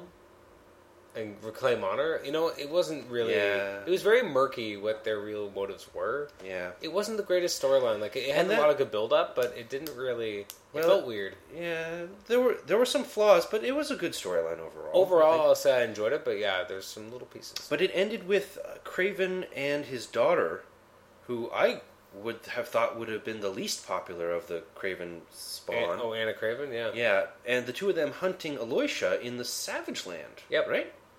That happened. And that's where he is still to this day. I think I saw him hunting... Was it Hulk? Somebody else was in the Savage Land. Yeah. Kraven's still there. Anna... He showed up in the Venom comics, right? He went to the Savage Land. Was it Venom? Or Yeah, might have been. the Flash Thompson Venom. Okay. Well, I know that Anna fought Scarlet Spider in Houston. Which, by the way, I just want to take a quick aside as something, if any writers or Marvel editors or anyone are listening, something that has to happen. Now that we have Flash Thompson, a legless Flash Thompson wearing the Venom symbiote, and a legless Cletus Cassidy wearing Carnage symbiote. Wait, he doesn't have legs? He has robot legs. When did that happen? Sentry tore him in half. I didn't realize they actually went back and explained it. Yeah, he was up there in space, getting Really? torn in half. And he lived? He lived through it. Wow, that guy will not die. Yeah. That guy can survive anything. You can survive being torn in half in space? And of all the people who, they won't give robot legs to Flash Thompson, war hero, No. but they'll give robot legs to multiple serial killer Cletus Cassidy. Yeah, that guy should be on death row like 8 But years they gave ago. him robot legs because it was inhumane to let him go around legless in the Marvel Universe. What? Okay, I don't even want to talk about this. Anyway, let's get rid of the robot legs for a second. Okay. Let's assume that the superheroes do the right thing and take them off Cletus Cassidy. Okay. And the symbiote just makes symbiote legs for him the same way that the Venom symbiote does. Okay. Okay. Venom versus Carnage is a classic matchup that hasn't happened yet since Flash Thompson took the symbiote. Not true. Oh, in the Minimum Carnage? Minimum Carnage Okay, is so it's happening. happening right now. Yes. Okay, so I really, really hope that like a sonic bomb or church bells or something goes off, and in the midst of their death battle of Venom versus Carnage, they're at each other's throats. They get knocked down, and they both of their symbiotes are incapacitated, and it breaks down into a two-man legless cripple fight. Oh my god. That needs to happen, man. Yeah, that'd be interesting. And it'd still be on even footing because the one man's a war hero and the other man's like Hannibal Lecter. So you still wouldn't know who would win. There's no clear advantage. No, there isn't. It'd just be the two of them hobbling over and at each other's throats again, trying to throttle Something each really other. not right there. It's interesting visual, but it's kind of messed up. I can't put away the Okay. fact that the both of them have wound up on legless. I didn't know hosts. that though. I didn't know that he had robot legs. Oh yeah. So That happened. I learned something. Wow. Okay. So I think that's all that needs to be said about Spider-Woman. Please tell me that your next pick is not from the Spider-Man universe. Totally is. Ugh. Sorry. Okay, who Supporting is it? cast, and it'll be quick. Okay. Just after the Clone Saga ended, up until I'm thinking basically the relaunch into Amazing Spider-Man and Spider-Man #1 in '98, we had this brief window where they brought back the Stacy family, and I always really liked having Arthur Stacy as a kind of filling the void that Captain Stacy used to have. This older, not cop anymore, but an older PI who kind of didn't know if he should trust Spider-Man. Was wondering how he was involved in Gwen's death. I don't know what took him so many years to come over and investigate, but he was this kind of somewhat antagonist, but also a protagonist. This guy that Peter could turn to in certain times, especially when the bounty was on his head. There was also Jill Stacy, who was a potential romantic interest, even though he was married at the time. They were kind of playing up that she looked a lot like Gwen, and she had her own personality and her own kind of. They actually made her into a character on her own. She also had a friendship with Mary Jane when she came. She made friends with her and Peter. I just really liked the character, and also Paul. Was it Paul? I think it was Paul Stacy. He was just basically the jerk brother of Jill. Didn't like Peter. Didn't like Spider-Man. And he was racist against mutants, wasn't he? Yes, he briefly fell in with the Friends of Humanity when they bled into the Spider-Man books. We never really see these characters ever after that point. I really liked them because it was an interesting, constant reminder of Gwen, but not in the typical way that we usually see the reminders of Gwen. Usually it's him being like, oh, it's an anniversary. At her graveside. Yeah, but this was more like him trying to move on and still enjoy his life and helping this family move on that really missed this part of their lives. Because they didn't just lose Gwen, they also lost Captain Stacy, who was, I guess, the older brother of Arthur. It was always an interesting dynamic between these three characters in Peter Parker and as Spider-Man, because he did encounter all of them as Spider-Man. There was also an issue where Uatu kind of showed up, and you kind of had the idea that if certain events had gone differently, Peter might have ended up with Jill. And I think that was when, actually, I apologize, I think Jill briefly came back when Mary Jane was thought dead. But this is ancient history for Spider-Man now, because these characters just don't exist. They have never mentioned them since then, and they're just kind of out there in limbo. Well, presumably Mephisto killed them. Oh, that's upsetting. That's more upsetting. But they could be out there. They're just interesting characters. Gwen still died, so everything that they kind of could mean is still valid. They can bring them back and have him, not having met them before. And I would, at least if they're involved in the book in some way, I would like them. Because Spider-Man has an amazing supporting cast, and so many of the interesting players that have been cycled in over the years have disappeared. Well, you know what I would like to see done with them? What? in the same way that Ben Reilly's life was referenced in the creation of the villain Raptor, I think it was. Okay, yeah. Which was a novel idea of a way of creating a supervillain to have a grudge not against Peter himself, but against Peter's clone during a period of time when we didn't know what Ben Reilly was up to. Yeah. Since Mephisto has gone and mucked about with continuity and we don't really know what's what in this period of time, Yeah. why not have Jill Stacy and Arthur Stacy and them have had some sort of connection to Ben Reilly instead of Peter? That'd be interesting.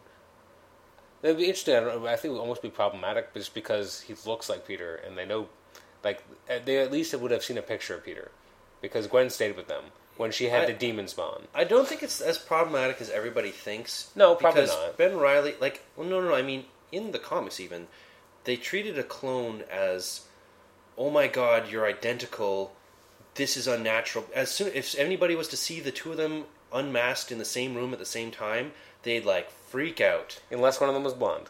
Yeah. When in reality, a clone is a genetic duplicate, which means an identical twin. People have identical twins all the time. Yeah.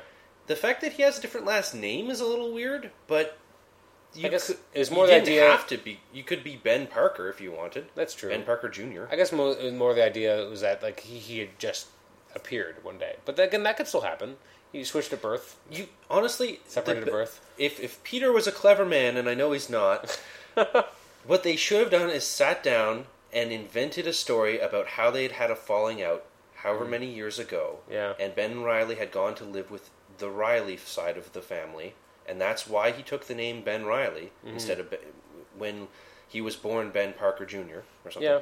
And now they've recently buried the hatchet, and hooray, we can be brothers again. Yeah. And then you don't have to move away to another city, Peter, and you don't have to dye your hair blonde, Ben. I like the blonde. It gave a different visual Oh, that's fine. If he wants to be blonde, he can be blonde. But all I'm saying is, you don't have to treat it like it's a soap opera or Three's Company, where you're not allowed to be in the same room at the same time. Spider-Man is a soap opera. I know you don't like the soap opera aspect, but it's a huge part of the title's history and the character. But there's such a simple solution to it. Yeah, I know, but it is what it is. Okay. So those were mine. Okay, I'm going to get to my next pick then. Okay. So this is one, anybody who happens to be listening from the Role Playing Social Club will recognize the character... I'm sorry, what is it called? I'm calling it the Social Club. Okay. It's my social club. Okay. Of Supergirl from... I'm not even sure what era I'd call this. When she showed up. You're the Superman fan. Yeah. Okay, well... 2004? 2003? Something like that. This is not Kara Zor-El, and this is not Linda Danvers, or Matrix. This is a short-lived Supergirl named Seer El, who did have a human name, but I don't care to remember it. Because... Wow. You really love this character, don't you? Well, I'll explain. She showed up abruptly in one of the worst drawn comics I've ever seen. But that didn't stop me from loving her. Did she have her own book? No. Oh. She showed up abruptly in the middle of a time travel storyline in Superman comics and announced herself as Superman's daughter from the future, who had traveled backwards through time to some mission that she had that she was very non-specific about at first. And the initial fallout of this is that Lois Lane went crazy. Is that what happened? Yeah, she... this was one of the biggest complaints that long-standing fans had about the character of Seer-El, was that it caused Wonder Woman to break down into a whole issue of being totally out of character. Lois Lane is a thoughtful, rational woman, and if she saw... She's married to Superman at this point. She's used to weird shit, yeah. So if a girl who flies around in a cape shows up and says that she's Supergirl and she's Superman's daughter from the future, or that she's Superman's daughter, there's no reason why Lois Lane would jump to the conclusion that this meant that Superman had an affair with Wonder Woman or someone else. That was her assumption? She'd assumed that it was an affair. She was at a loss as to who it was at first. She accused Wonder Woman as being one potential mother to Supergirl. I forget who else she might have accused. I hope she didn't accuse Power Girl or anyone else like that. Yeah. In any case, thankfully, this was put to rest at the end of the issue when Supergirl showed up and identified Lois Lane as her mother. Okay. In a very comic spit take that made Lois spit her coffee out all over the table. Oh, really? Yeah. That was how the issue ended. That's good times. Yeah. And it really shouldn't have come as any surprise because physically she looks like Lois. Which was the biggest departure from all the other Supergirls, is that this Supergirl wasn't blonde, she didn't have long flowing locks, and she didn't wear a costume that was basically like a Superman's with a skirt. I did like her costume. Yeah, she had a very original look, which is the reason for this podcast, is original ideas. Mm-hmm. She had short black hair, she had a black unitard onesie, sort of single-piece bathing suit sort of costume. Mm-hmm. And the S on her chest wasn't even the Superman classic logo. It was just an S shape that is more reminiscent of maybe the Golden Age Superman more than anything else. Yeah. And her cape, depending on the artist, is sometimes white and sometimes blue. It kind of started out white and then changed to blue over the course of her history. I don't actually remember the blue one. Yeah, if you look at some of the later art, it changed to blue. Okay. I'm just trying to find images as we speak. Anyway, we don't want dead air, so... Yes. I'll keep talking. She initially started out as having half of a Kryptonian power set, which means she was not as strong and not as invulnerable, which is in keeping with other Supergirls and Superboy in the past. Just being younger usually makes them half as strong. Mm-hmm. But notably, she was the first member of the Superman family who couldn't fly. She could only jump, do the great leaps over tall buildings sort of thing. I don't think I knew that. Yeah, in her first 1 or 2 appearances, she was just hopping all over town. Wow. And I think that's on paper, that sounds really good. You know, that we'll get back to the roots of the Superman character where he jumped, not flew. But it made it kind of awkward in the comic. It didn't look very heroic to be hopping around all over the place. And Superman could fly faster than a speeding bullet, so it didn't make sense. It was just awkward to have her leaping slowly after him. That's what she did? She was always late to the scene, yeah. That's upsetting. So, very quickly, this was just dropped from the character as a whole, and she started flying like any normal Kryptonian would. It's kind of how it happened in the original Superman comics, too. He was jumping around, and then one day, he flew. Yeah. So maybe she just needed a bigger dose of yellow sun radiation. Who knows? I'd buy that, actually.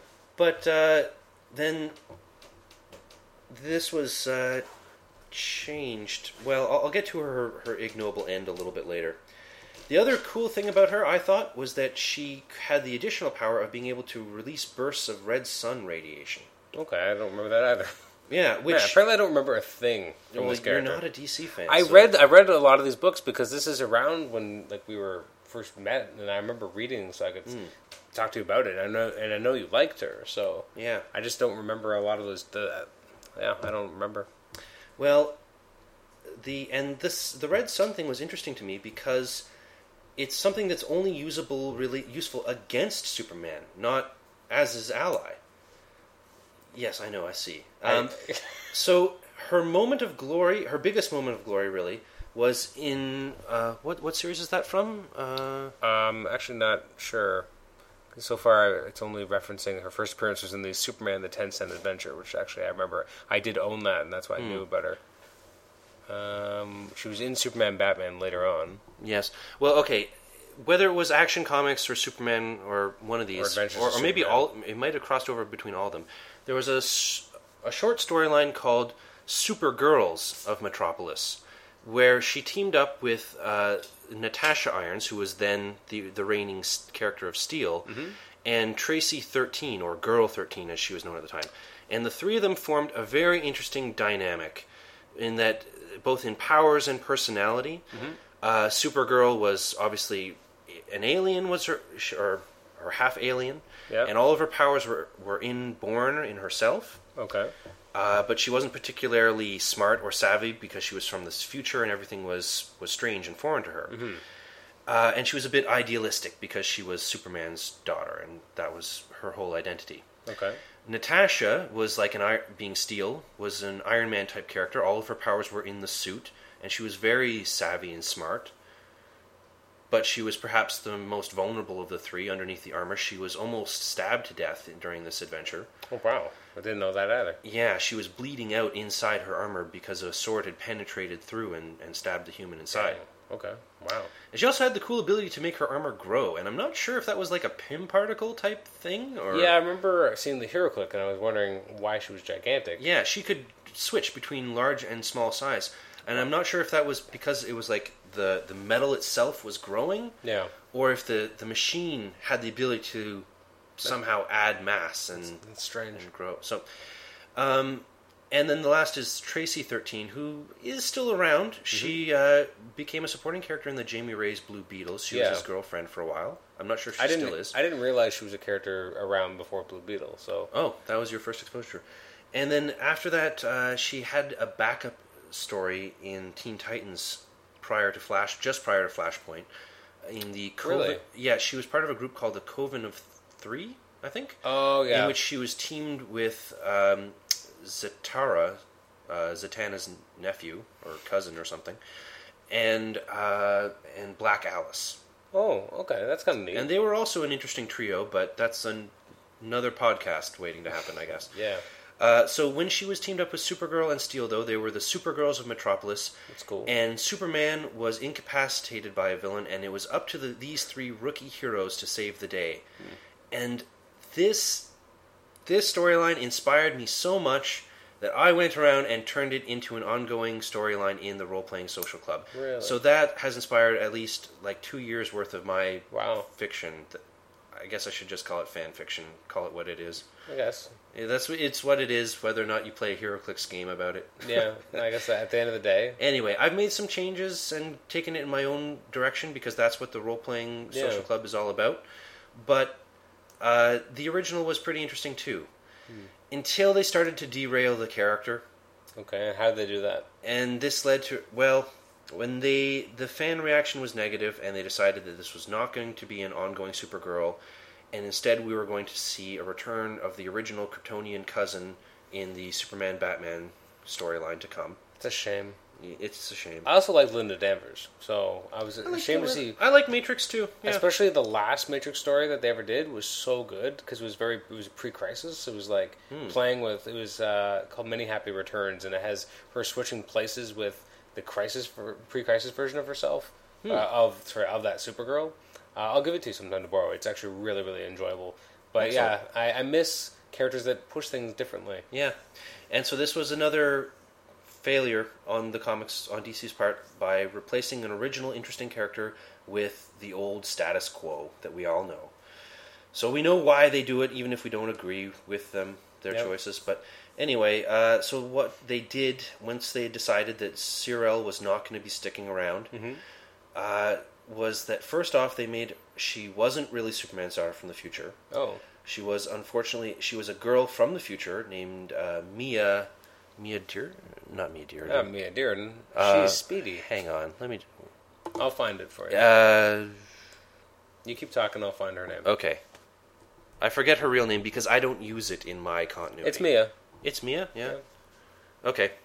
Well, anyway, she was Mia in the future, and the Brainiac of the future, Brainiac 13, captured her and artificially implanted Kryptonian DNA into her genome. Oh, okay. Which effectively makes her Kryptonian. Yeah.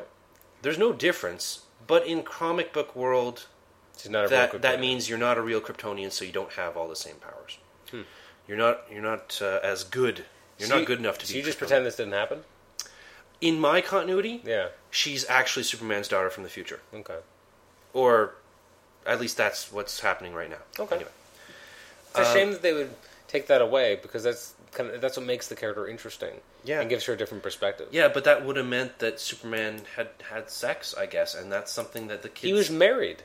The kiddies can't handle. He was already married, and it's a girl from the future. Yeah. Like, it's not even like it's a girl from now. Yeah. Like, that's dumb. Yep. But I guess having her around, he would still be compelled to act paternal. So? So we would have had Superman acting like a dad instead Superman of... acts paternal to everybody, except for the New 52 Superman, who's a bit of a dick. Yeah. Because he's younger and more brash. But Well, and,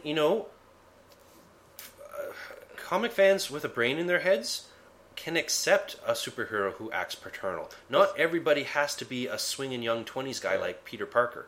plus, Cyclops has a son who's older than he is. Yeah. And everyone's okay with that. Like, his son is much older than he is. But Scott Summers is still Hale and Hearty. sleeping with the slutty tramp of the team. Yes, he is. So he's young and vibrant. I guess. And relatable to all the hip young readers. But when they revealed he had an old son, he's got a messed up history. He was married, and they had a son, and then he left his wife and his son. Okay, we're done with Marvel though. We're on DC now. I know.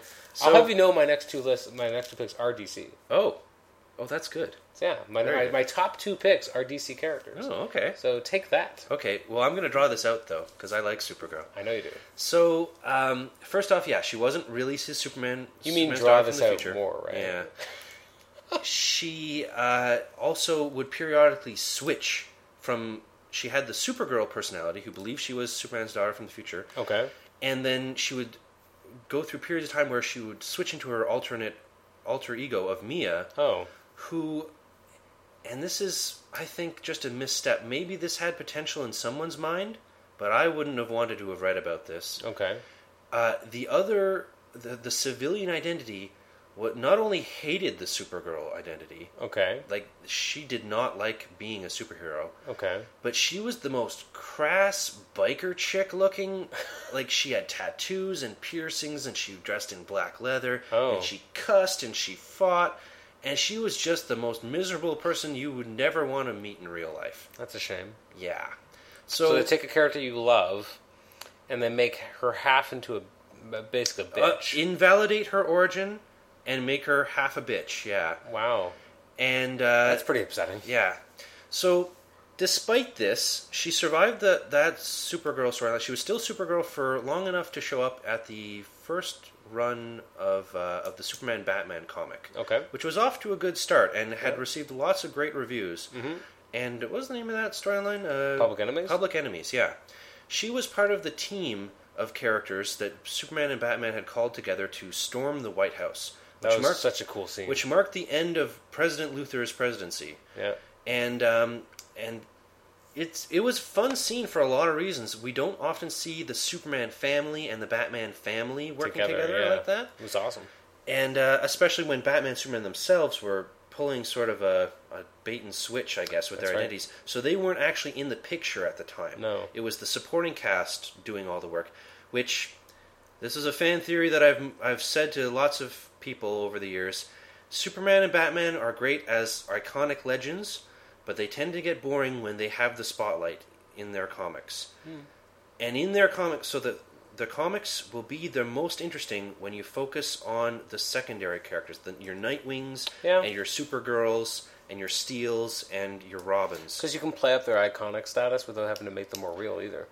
Like, having the specter of them is sometimes more interesting. Yeah, the specter of Batman can be creepy and intimidating, and you don't have to show him getting hurt, making mistakes, or doing human things like eating or taking a shit. As far as I know, we've never seen Batman take a shit. But you know it happens. It's gotta happen. I guess it does. We've seen him get... At some point, Bruce Wayne, as suave and cool and James Bond as he does, has to go and pinch out a painful shit. Wow. And that would ruin the Batman, this legend of the shadowy bat that haunts Gotham. Now that that's all I'm thinking of, it ruins Batman for me a little. Yeah. That's all I'm going to be thinking about. And I'm sure at some point Superman, this perfect idealized man who saves the world, is going to eat a messy hoagie. And it's going to get all over his shirt. And he's got no superpower to fix that. Oh, God. So, anyway... This is a cool scene because it focuses on the secondary characters and they're using their abilities, and they're not perfect. No. They have to help each other because they're not prep gods Batman and they're not do anything Superman. Yeah. So this is her last story, right? This is her last-ish story. Did she disappear here? Because isn't it the next storyline bringing the real Supergirl? Yes. Because I actually don't and know when she does have one other appearance, but it's out of continuity, sort of. Okay, So. because I gotta say, like, I remember her being in the Public Enemies. I don't remember anything after that. Yeah. This is the last time she's in regular continuity. Okay. So they storm the White House, and there's a beautiful scene where she and Connor Kent, the Superboy, gets trapped inside a death trap that Luthor had built, part of the White House's defenses, I guess. Okay. When you live in the DC universe, the White House has death traps. Awesome. At least when Lex Luthor's there. Yeah, I guess so. Don't piss off the president. Well, there's enough supervillains in the world that you'd think the White House should have security measures like that, really. I suppose, yeah. They get trapped in this little bubble, this metal, and it's shrinking in on them. And Connor makes the comment of, "Oh, why couldn't I be trapped in here with Power Girl?" And Sear looks at him and goes, "What did you say?" And he goes, "Nothing." And it's such a brief moment, but it just spoke to something into me that these characters would have had so much chemistry together had they been allowed to continue on. Yeah. Because she's not Superman's cousin. Nope. Which would have made it like them blood relatives. Okay. She is quasi-Kryptonian at this point. Yeah. So you could have even revived the race. Yeah, I guess so, right? If you wanted to. Yeah. Or in some limited Adam and Eve sort of a way. You'd have a better chance than Superman and Lois. Yeah. She's got it in her. Yeah. So, and actually, and this provided the inspiration for all the writing that I've done, really, is that they're both half Kryptonian. Oh, yeah. So they wouldn't be reviving the Kryptonian race, they'd be starting a new one. A new hybrid race. Yeah. Had we seen their future babies. Yeah. Of course, it being comics, we never would have had them get past second base. No, but we might have seen their future child come back.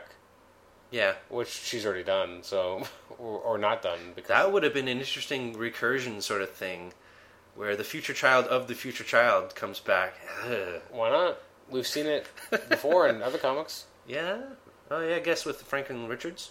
Yeah, and that's and one. Psylord to Hyperstorm. Yeah, and who are you thinking of? Cable and his son Tyler. I mean, he. Oh yeah, used to be younger. An adult Tyler came back. An adult Tyler. It happens. Well, that's weird. Okay, yeah, it's strange. Well, anyway, so unfortunately, she did disappear abruptly after that storyline. I don't think the Superman comics ever actually explained where she went. I didn't think they had. I think it might. Well, they explained in the Superman comics that she was going to go back to the future and go back to being Mia. Oh, okay. But that was published before the Superman-Batman adventure happened. Nah, maybe just it still happened after, I guess. Yeah, it might have just been a continuity thing, but... That's a shame. Anyway, the next time we did see her one last time, and it was, I think, also in Batman Superman, or maybe in Supergirl, her own comic. But Bizarro, to combat a cosmic crisis, gathered up a team of all the Supergirls from various continuities. That's kind of interesting.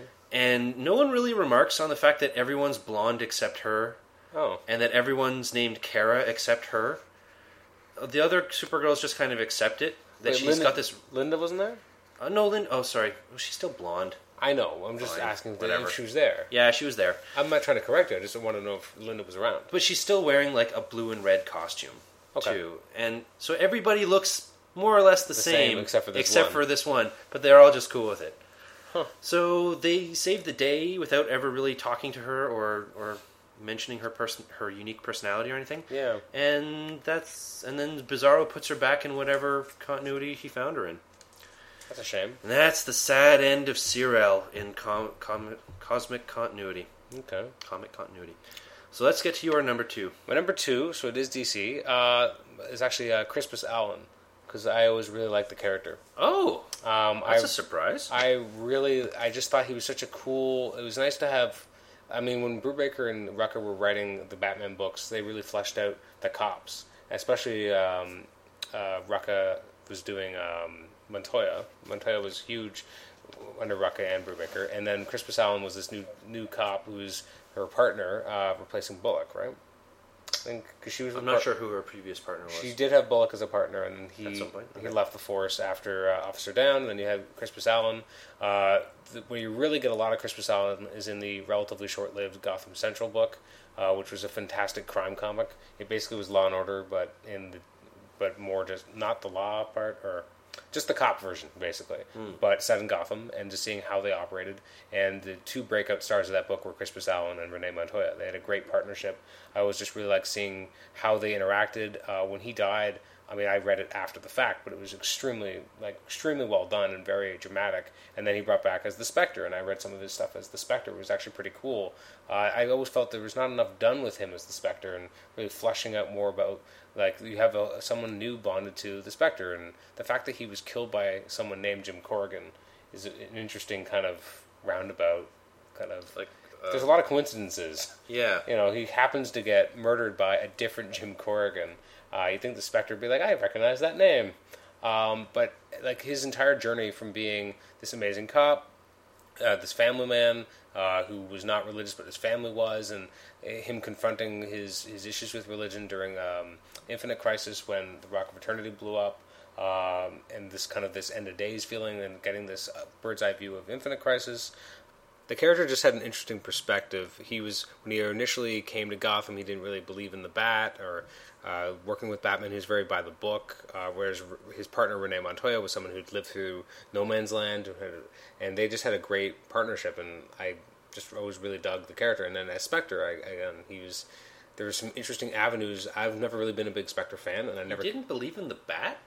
Well, he didn't believe in using the Bat. Oh, okay. I thought it was like that urban legend thing. No. He definitely knew the Batman was around. He didn't believe in having to turn to the Bat.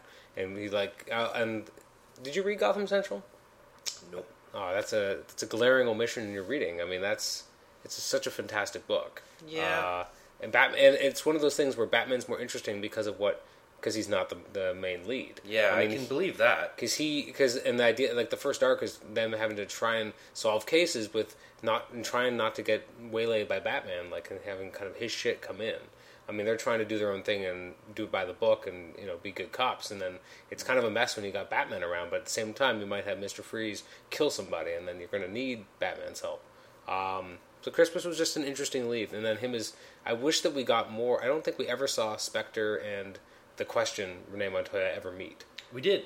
Did we? Yes. Where'd that happen? In Final Crisis, one of the tie-ins was Revelations, I thought. Oh, okay, that's like that. right. I did see that. It was a 3-issue thing that was very religious based, because you had Renee Montoya as the Question and her on-again, off-again lover, I want to say. I don't know, Batwoman? On-again, off-again, yeah, that's close enough. They were both involved. Yeah. And it was all about the church and people taking shelter in the church in the final crisis, apocalypse on Earth. Mm-hmm. And so Crispus Allen, being the Spectre, showed up. And there was also some sort... the Spectre is the angel of death or vengeance, depending on who you ask. But there was also another character who was an angel of mercy, and who also had similarly a human host. That's right. And I'm not an expert on this. I don't really know the whole story of who these people were. Okay. But it was interesting to get them all into the same setting together where they could meet and talk. And Renee and Crispus obviously had a history together. Yeah. I completely forgot about that, because I own that. And then the villain of the whole thing is Vandal Savage, who is suddenly revealed to be the biblical Cain. Yes, that's right. Cain and Abel. Who... That's cool, that's an interesting interpretation and all, and if the world is going to end, Cain showing up is not a bad idea. Yeah. But you'd think that Vandal Savage, who remembers, time immemorial, might have meant... he's always bragging about, I was Genghis Khan, and I conquered the Romans, or whatever it was that he did. Yeah. He's done all these things. You'd think he might have mentioned, I invented murder. Yeah, you'd think so, yeah. That is an odd... I completely forgot about that miniseries. Or just the fact that, he's both a Cro-Magnon? Not a Cro-Magnon. He's a Neanderthal. Oh, yeah. So, which refutes the Bible. Yes. But he's also Cain, which confirms the Bible. Yep. And, comics, everybody. Comics! Yeah.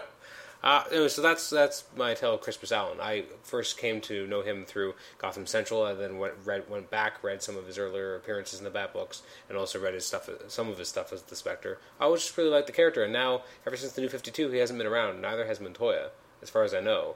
Well, I'm not sad to see Montoya. As the Question. Yes. I'm glad that we have a male question again. Well, he's not. Doesn't look like he's Vic Sage though. He's something else. Vic Sage might be a name that he's taken because he doesn't want to go around introducing himself as Judas.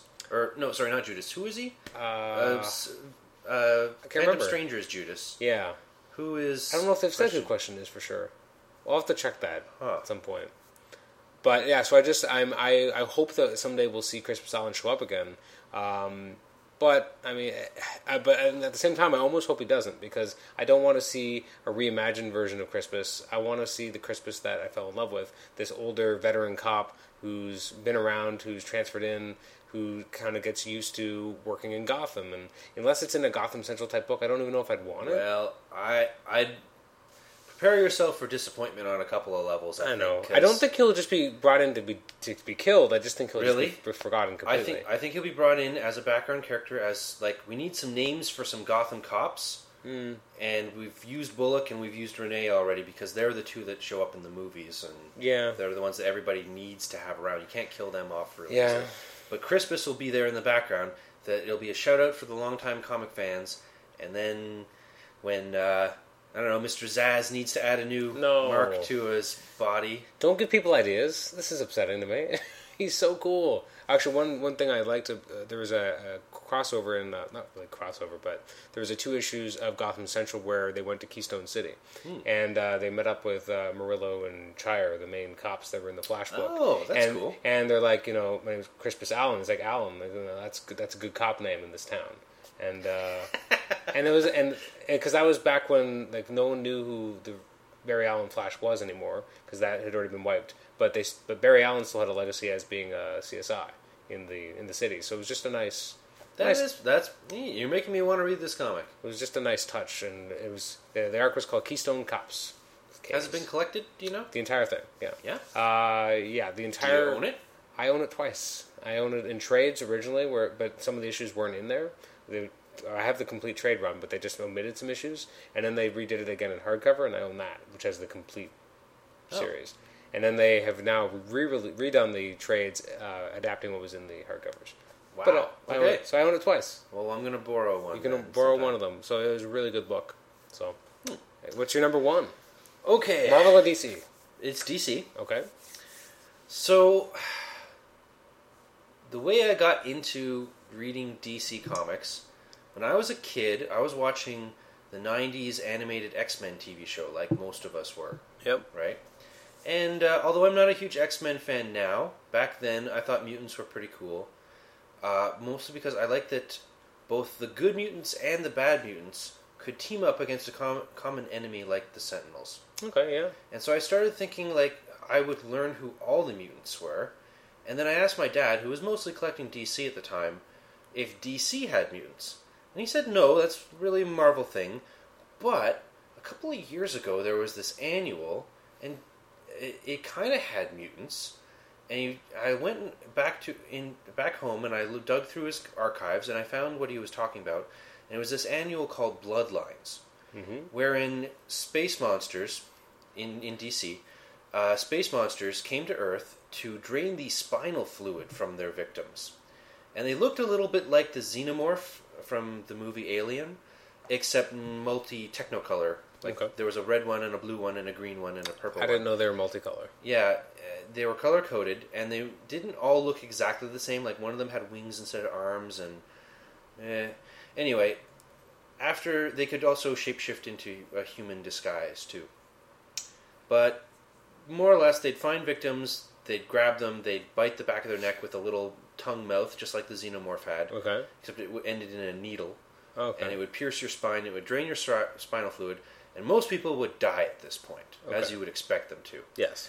But DC does have its own version of the mutant, the X gene, which it refers to as the metagene, which I think just a year or two before they had brought into continuity in the Invasion storyline, right?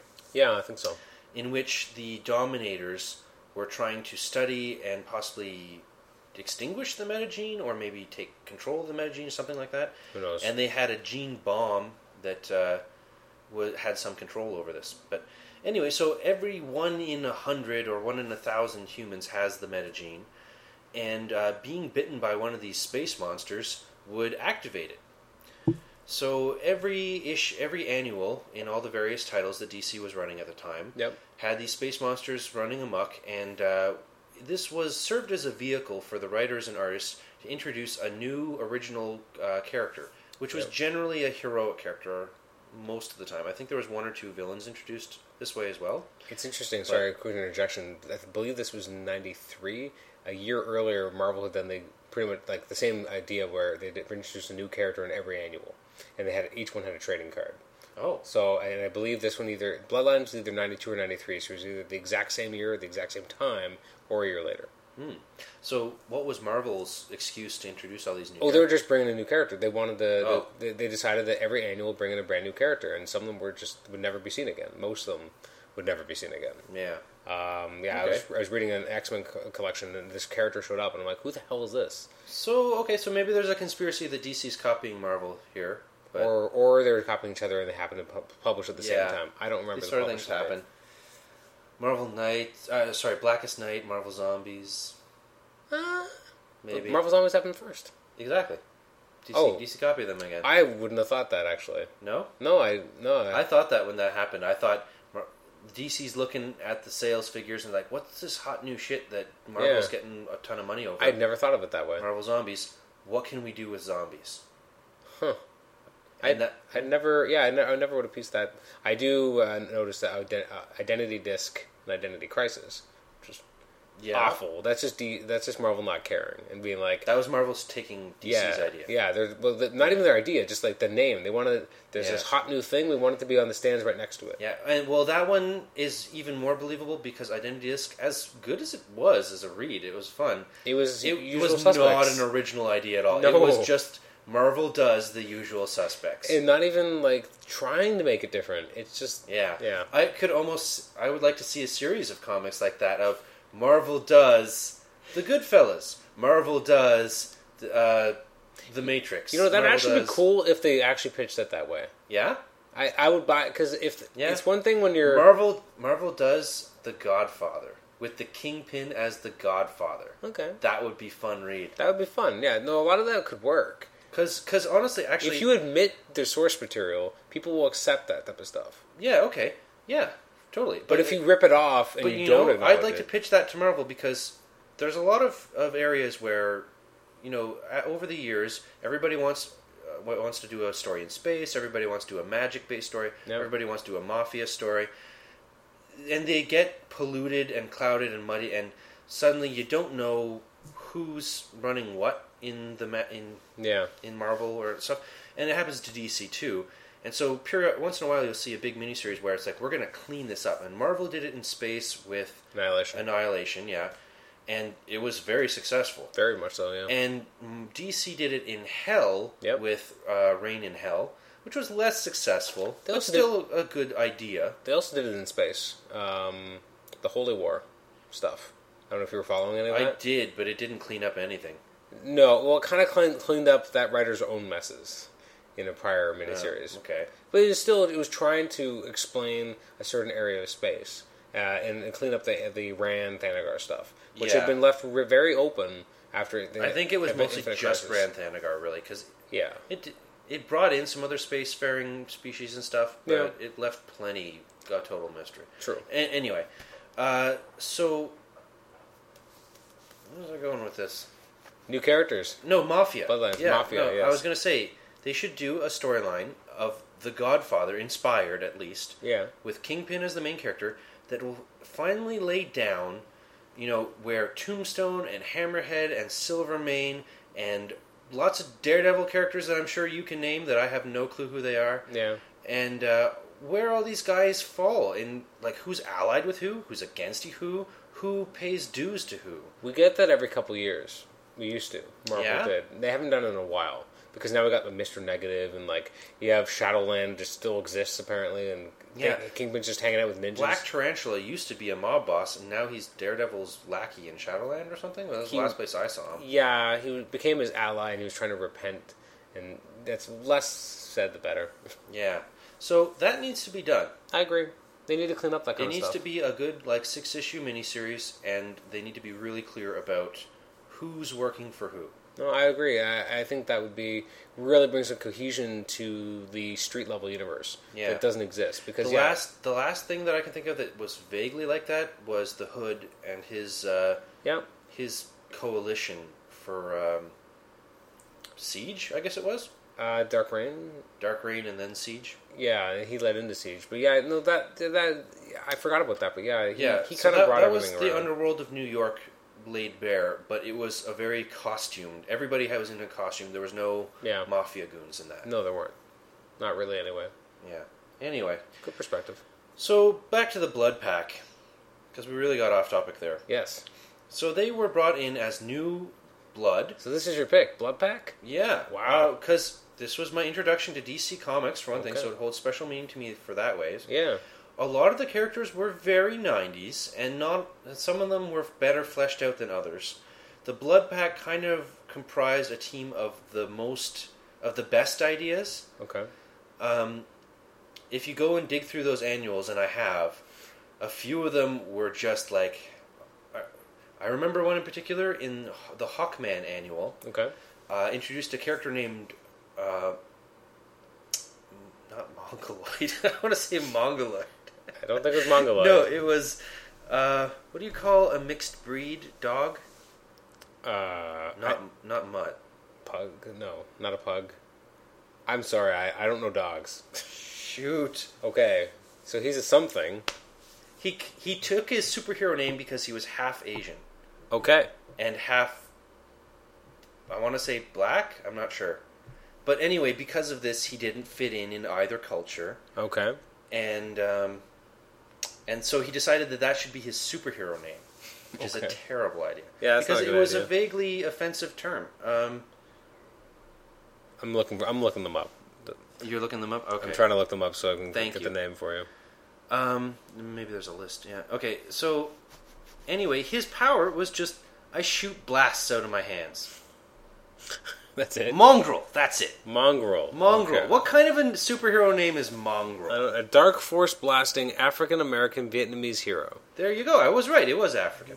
Okay. Wow, that's a lot of stuff all in one. So he was conflicted, I'm sure, about his mixed parentage. But as a superhero, yeah, you just shoot beams out of your hands. That's what a most you didn't try at all making this character, and he didn't even wear a costume either. He was just like street clothes. Yeah. Oh, that's a very 90s idea. Ugh. So I'm glad. So some of those, leave it on the drawing board. That didn't need to go on. But the Blood Pack was the best of the crop, or the most interesting ideas anyway. Which you're probably got on your list there. Who was on the team? Blood Pack members, yeah. Yeah. What, Jade?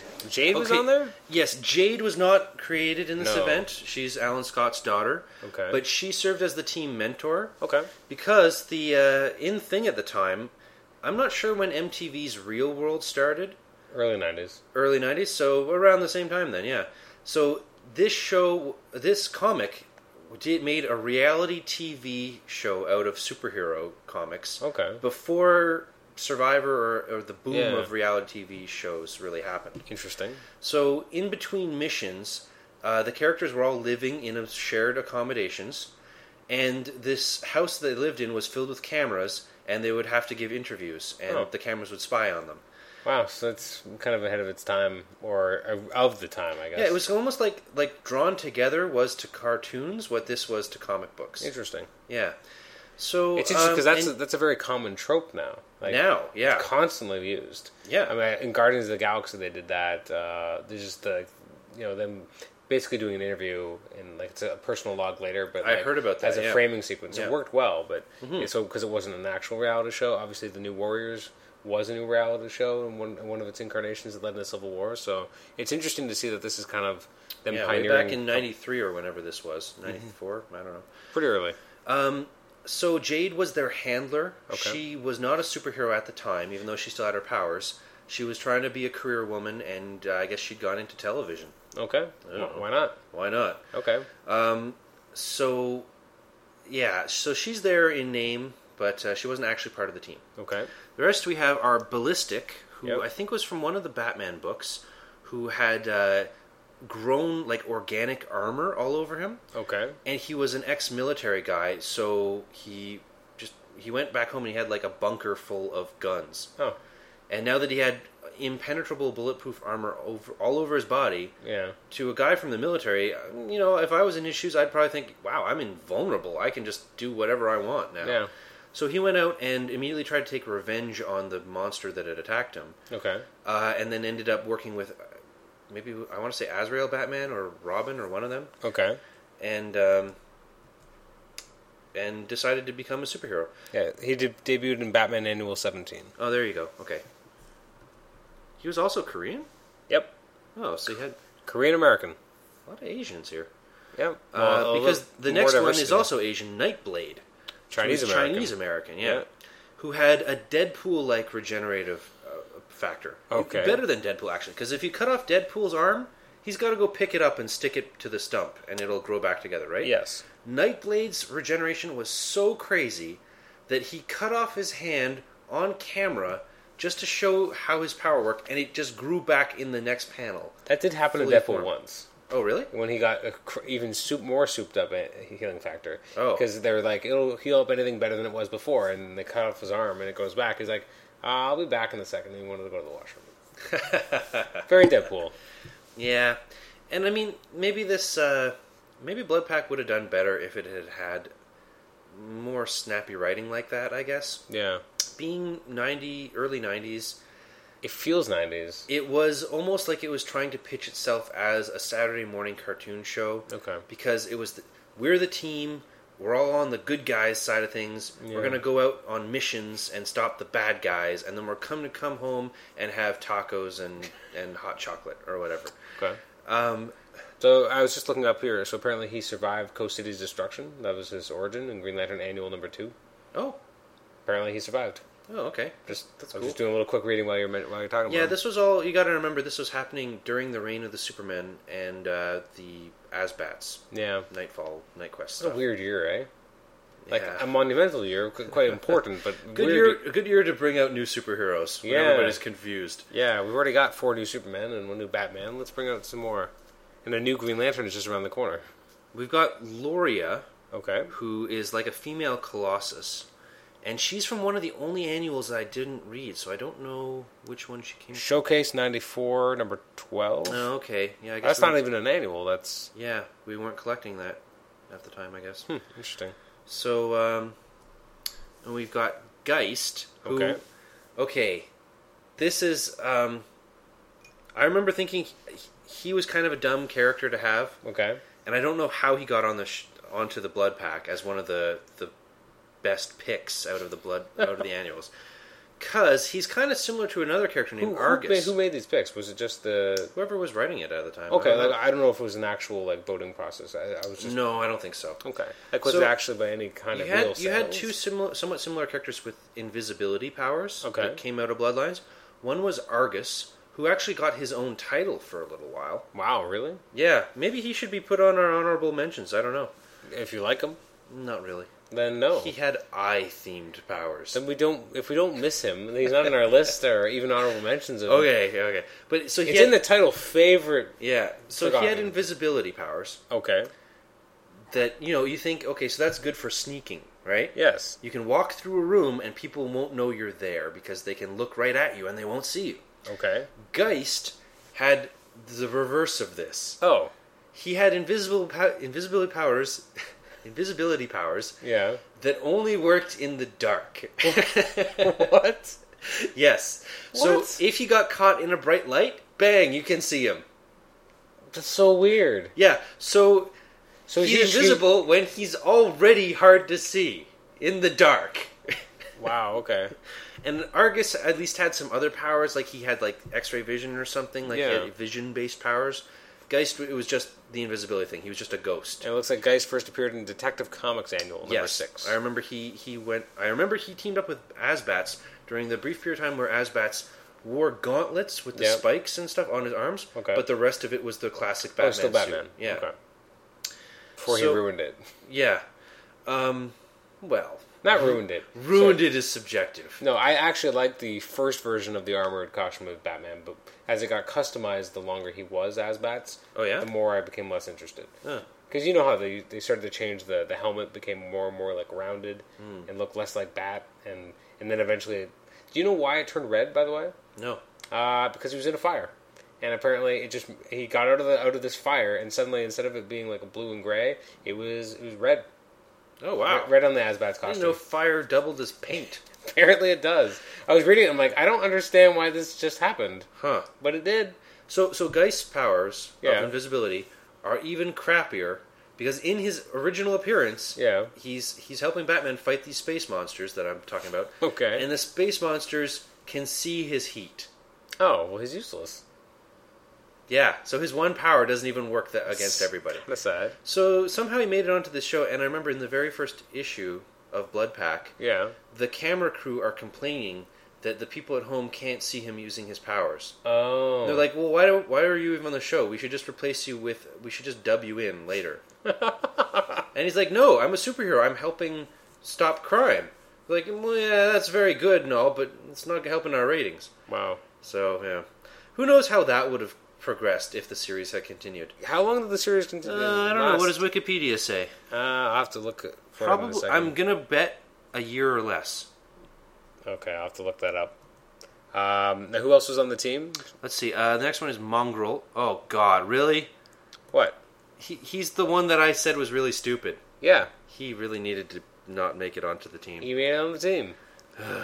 Sparks? Sparks was cool. She debuted in Superboy comics. Okay. Or sorry, the Superman title that had been taken over by Superboy at the time during the reign of Adventures of Superman. Yeah. Okay. And she was unique in that all these other guys were victims who had superpowers thrust upon them. Okay. She comes from a family that, like, the metagene ran in their family. Oh. And everyone else in her family had superpowers, but never decided to become a superhero or a supervillain, apparently, because we never see them in comics. It can happen. Yeah. You don't have to become a hero or a just villain. somewhere out in middle America, because she does come from the country. Says she's from Canada. Oh, Canada. Okay, the prairies then. Okay. Well, I'm sorry. There's so few Canadian heroes. I'm going to enjoy that. Yeah. Even if she sucks, she's Canadian. But still, to the average comic book writer who's living in New York or something, Canada and Middle America pretty much amounts to bumfuck nowhere. Either way. You could be living in Toronto and it'd still be, I grew up on a farm. Yeah. Okay. So anyway, she lives on a plantation full of superheroes of metahumans, but she was the runt of the litter because she was the only one whose gene hadn't activated, and so she actively sought out these aliens to get them to attack her, so that she could get her powers. It's kind of interesting. Yeah. Sparks is a cool name. She had basic electricity powers, which we've seen before elsewhere, but I don't know. Black Lightning was never really like a huge seller, so... No, that's really all the head, too. So she was cool. And then she later went on to reappear in Superboy and the Ravers. She was one of the Ravers. Because she always kind of stuck around a little bit as a Superboy supporting character, as one of the other... So she actually got to appear again. Yeah. And she's not dead. Yeah, no, I'm not sure if Superboy and the Ravers was before or after Blood Pack, but I want to say after. So she might have been one of the only characters to survive Blood Pack. Okay. But looks a lot of them survived, but then they died later. Yeah, and then Razor Sharp was part of a group already. Like when she got her powers, she and another guy both got their powers and became part of like a covert espionage force called the Cyber Rats. Which, exciting! Oh, that's very nice. It's better when you see the spelling. I mean, Cyber Rats would have been 90s enough, but instead of it's not cyber, it's PSYBA. What? Cyber Rat. That's horrible. Yeah. Yes, I know. Who cares? And they were like an espionage hacker squad sort of thing. Of course, but they had powers. Yeah. So Razor Sharp was I think moonlighting. Like she didn't stop being on the Cyber Rats. Oh. But she was also being a full-fledged superhero. And it's kind of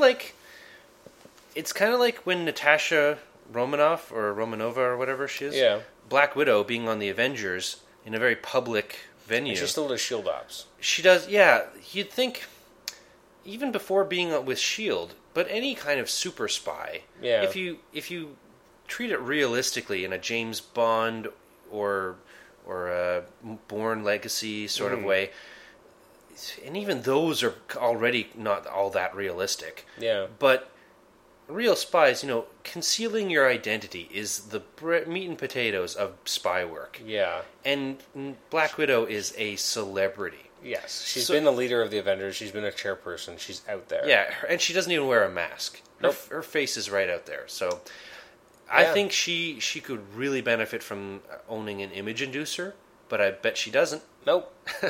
Beast could give her one. Because that's proprietary technology or something. But Beast has made them. For who? For people. He's given them to people. But not her? I don't think so. He's used them himself. I mean, you don't think Tony has something? Yeah, they could give her anything. Hell, Nick Fury probably has 18 things he could give her. But they don't. Nope. Anyway. Never came up. Yeah. Or just a friggin' domino mask. Really, that's at least something, right? For your superhero persona, yeah. So it's the same conundrum with Razor Sharp. Okay. She breaks into places and hacks computers and steals information. And during the day, she's a superhero on a superhero TV show. Yeah. That shows you behind the scenes in the life of a superhero. Huh. So that's a conflict of interest if I've ever seen one. A little bit. You'd think the producers would notice that. Yeah. So I put this on my list, though, not because it was a perfect idea and it was handled perfectly, because obviously it had problems that led to it getting canceled, but because it's a whole mess of original characters who, by and large, were pretty good ideas, Mongrel and Geist aside. Yeah. It's weird, though, because looking at who was on the team now, there were a lot of other cooler characters from other annuals that didn't make the cut, and I don't quite know why. Oh, well. Interesting. Yeah. Well, I mean, a couple of them went on to get their own series. Argus, like I said, had his own mini-series. Yes, he did. And he formed a new version of the Blood Pack, Hitman was the other breakout character. Yeah, he was the big one. Yeah.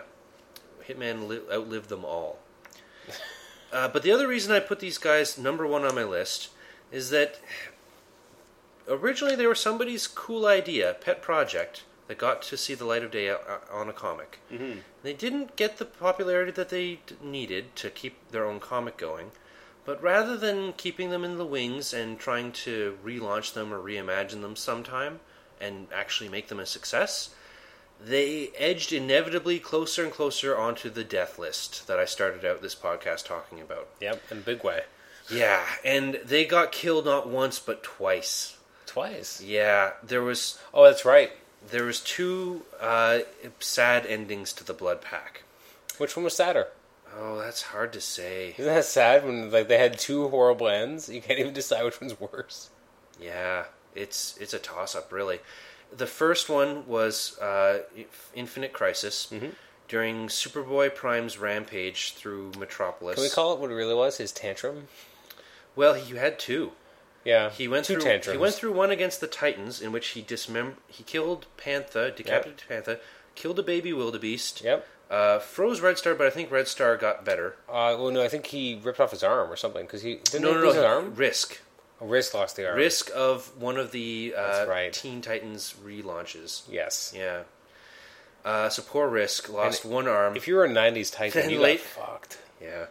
Poor Risk lost one arm in that battle, and then later went on. He turned evil, joined Deathstroke. Yep. Lost the other arm. That's so brutal. Poor Risk. What did he used to be a hero? He used to be. He was blonde. He had good looks. He was good at everything. He had the world. The world was his oyster. Oh man. Now he's a double amputee. Oh, that's upsetting. And evil, and all of his friends hate him. Oh man. Well, at least his continuity's wiped.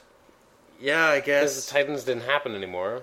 Oh. So, well, okay, I can't dwell on that sadness. I've got other sadness to dwell on. Okay. So, that was Superboy Prime's first big tantrum. Okay. He got sent through the Speed Force, I guess. Yep. And then came back out an issue or two later. Yeah. And flew through what came to be called the Battle of Metropolis, Yep. which was, I guess, the Society's big move. Yes. It was them, all the supervillains just decided to attack Metropolis. I don't think it had any strategic value. There was something. They were just angry. Yeah. So they were attacking everything, and all the superheroes had to hold them off. Yep. And then Superboy Prime ran through there being chased by the two Supermans. So as Superboy Prime was running through there, blasting everything, they needed some characters to kill. So he ripped Charaxus, I think it was, Okay. who was Killer Moth. Yeah. Yeah. Ripped him in half. And you think when you grab somebody's arms and pull in opposite directions, the arms would get dislocated, maybe even yank out of their sockets and rip off. Yeah. What you don't expect to happen is for the person to tear in two down their midline like a cartoon character. Oh, man. I forgot about like that. he was made out of paper, literally. Ugh. Anyway, I don't think you can explain that by him just being a bug either. That, man, they did a lot of mean things to characters in that. Yeah, so Superboy Prime ripped him in half. And then a panel or two later, you see Superboy Prime getting attacked by none other than members of the Blood Pack. And Superboy Prime casually glances at them and melts them with his eyes. They don't even get like a line in or anything. Oh my god. Maybe they do. It's been a while since Is I it read worth? it. It's probably not a good one. It's probably, I'm dying! I like that you heard that was a loud sound effect, so whoever was listening is like, what the fuck? Oh, sorry. It's okay. I apologize. It's okay. You can see It's that for the nice- sake of humor. Yeah, no, it's all good. So, yeah, I don't know how many members died in that one panel. We can find out. Really? Oh. Well, not on that panel. I may have to grab the issue. You keep talking. I'll grab Okay, the yeah, issue go for grab you. the issue. I'd like that. All right. And especially because some of them did have some level of invulnerability, notably Ballistic. So he might have been able to plausibly survive that. But a little while later, in the Faces of Evil event, which was when all the DC titles briefly had a portrait of one of their prominent villains being served as a cover, they were building up their hype around Prometheus, who was a villain from Grant Morrison's JLA run. Prometheus had been introduced there, and for a little while he was the hot new shit, because he had managed to best the entire team with his bag of tricks and gizmos. Notably, he outfought Batman by downloading multiple martial arts masters into his head, and he, he outthought Flash by tricking him. He bluffed him, essentially, telling him that there was explosives rigged around the Watchtower. And one by one, he basically humiliated the whole Justice League. And then he came back again as part of a version of the Injustice Gang, and he was still pretty badass there, too.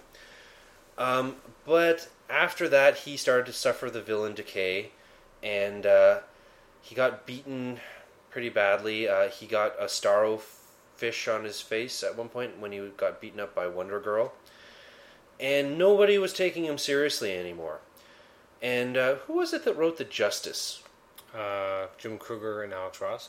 Yeah? That's where Roy Harper lost his arm? Oh, I mean Cry for Justice. Cry for Justice, yes. Yeah, that was James Robinson wrote it. I forget the artist. But yeah. Okay, so whether you liked that or hated it, before that happened, the writers that Adam Chapman just mentioned saw the need to build up Prometheus as a villain and make him scary again. So they gave him his own one-shot in the Faces of Evil storyline, just dedicated. It was just for the purposes of making him cool. So the first thing that they did was they corrected. They said that there was an imposter who had been running around wearing the Prometheus outfit and using the name, which explains away all the poor showings that Prometheus had suffered through. This is the same sort of tactic that Doctor Doom and Thanos use. Whenever there's a bad Doctor Doom showing or a lame Thanos showing, like when he got arrested by New York police officers, or when he was riding around in a helicopter called the Thanos Copter. That's amazing, by the way. Yeah, doesn't it have his name printed on the side on it or something? I think it did. Yeah. So these are not actually Doctor Doom or Thanos, because Doctor Doom and Thanos are scary and imposing and near-perfect villains, and you don't want to denigrate them that way. So instead, In Doctor Doom's case, they're robots. They're Doombots that believe they are Doom. And in Thanos, they are imperfect clones that Thanos uses to do something nefarious, I'm sure. I'm not sure why he makes clones of himself. Because he can? You'd think that would just be like an insult to himself. I don't know. Because when he finds them, he tends to kill them. Because they're just giving him a bad name. Yeah, I guess that's true. Sorry, is this them? Yes. They're not even fighting Superboy Prime himself. They're fighting Grundy. Okay, yes. So the Blood Pack, or some of them anyway, that's Geist and Ballistic. Okay. Are shown fighting Solomon Grundy when a stray blast of heat vision from Superboy Prime obliterates all of them. And you do see them reduced to skeleton. Even Ballistic, whose power is having armor, has been skeletonized.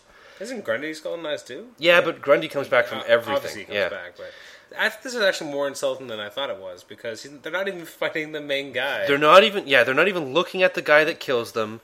They don't get a single word of dialogue. No, it's not. If I didn't know who they were, and I didn't. Yeah. I didn't even know who they were. And this is interesting because one of them here is Nightblade, I think it was. Okay. Whose power is regeneration, like crazy Deadpool level regeneration. We don't know if they survive. I guess he might survive from a skeleton, but if he doesn't, again, that's kind of insulting if he doesn't. It is, yeah. And Solomon Grundy's choking out somebody. It doesn't look familiar. I'm not sure who that's supposed to be. Oh no, that's Mongrel. Oh, that's Mongrel. That must be Mongrel because he's not wearing a costume. Okay, and now he's dead. His costume is not wearing a costume. Yep. If Jack Knight can do it. Yeah, so that was insulting enough. But back to the Prometheus story. Yeah, sorry, my apologies. So the next time we see Blood Pack, half the team, I guess, the half of the team that wasn't disintegrated by Superboy Prime, is shown tracking down some villain who they've been tracking for some time. And it looks, from the looks of them, they've also got a couple of new members. Notably, I believe it was Anima. Okay. Who was another early 90s original character. Who would want to join a team? It's like, yeah, we lost most of our members that were killed by a stray optic blast. Someone desperate. Yeah. Because she is also not being in any books. Because she was also on the Live for One issue Titans East. Oh my god. That was led by Cyborg. Yeah. And got killed by the Terror Titans? Or who was that even? Deathstroke's Titans East? I don't even remember. A very forgettable villain, to be sure. Tells you a lot, doesn't it? That didn't need a one-shot to build them up. No. This way. I think it was really more a way just to kill Power Boy. Oh, the Titans East? Yeah. Of that version of the Titans East, or Cyborg's Titans, or whatever you're going to call them, yeah. Everybody got their asses handed to them, including Anima, who was on that version, except Power Boy, who actually got stabbed to death. Oh, yeah. He was the only fatality from that. So the next time we see Anima, after having her ass handed to her in that issue, is showing up in this next one shot where she's joined the Blood Pack, and also has her ass handed to her, fatally this time, by Prometheus. She's put out of her misery. Yeah. And that's sad, too. She should have been on my list. She's also an honorable mention. Yeah, okay. The only reason she's not on my list is that I know that my dad happens to have her complete run, and it's waiting there to be read sometime. Yep. But I haven't taken the time to actually read through it sometime. But it's just something I see from time to time when I'm looking through the back issues. Oh, okay. And it always kind of interests me. And I've read her wiki entry, and it looks like it's an interesting idea. Promising. So, anyway, so that was the sad end of the Blood Pack. They were dealt a mortal blow by Superboy Prime, and then finished off by Prometheus to make both of those characters look cooler. Yeah, but they came back as Black Lanterns, didn't they? Did they? I did not see them. I think I saw something about that on their page. During the events of Blackest Night, all the slain members are reanimated as members of the Black Lantern Corps and head for Earth Prime to torment Superboy Prime. Oh. He destroys them by using the Black Ring, cycling through the power set of emotions, resulting in a burst of colored energy that destroys Black Lanterns. Wow, so that actually adds a double meaning to when I said they were killed twice. Yeah, that's what I thought you meant. Superboy Prime killed them. Yep. They came back as zombies, and he killed them again. Now, I like that somehow they were able to traverse realities and go to Earth Prime. That's what this... Because he was stranded there. Yeah, that really makes you wonder about how powerful Necron and the Black Lantern can come into our universe, essentially. If it's being powered by the Anti-Monitor, that kind of maybe gives Makes you a little bit of loophole. sense. Yeah, because he could do it. He could jump realities that way. Yeah. Interesting. Yeah. The better question is maybe why they bothered Yeah. tracking down Superboy Prime. For revenge. To torment him. But, I mean, I don't so know. it was because Superboy Prime left? Because he's not a native to this universe. No, but they wanted to get him. Oh, why they... I don't know. I mean, the ultimate answer is because they thought it would sell. It would make a good story for a comic to sell. Yeah. But If anyone I mean, cared. in continuity, like, why didn't the Black Lanterns go to every reality in the ossuary? That's true. Yeah. That's a good point. Are there Black Lantern monitors? Or what is it about the Blood Pack that makes them strong enough to reject the central programming and go to a different reality instead? Yeah. You know, they hate Superboy Prime that much. which I would too if you killed me and my team. Many occasions, like, you know, you killed them and then you kill them again. Yeah. They weren't done. He wasn't done. It So really calls to mind what I think has become his catchphrase of "I am going to kill you to death." Yeah. He will. He will kill you to death. He did. And if you come back, he'll kill you again.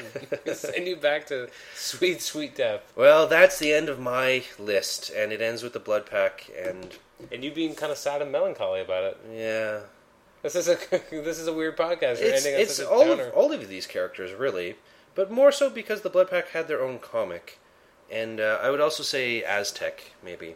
Okay. It doesn't bother me as much with the Legion and with Supergirl and Spider-Woman because they are still in some. There is still a Supergirl, there is still a Spider-Woman, and there is still a Legion in comics. Okay. But there is no Aztec and there is no Blood Pack anymore. Okay.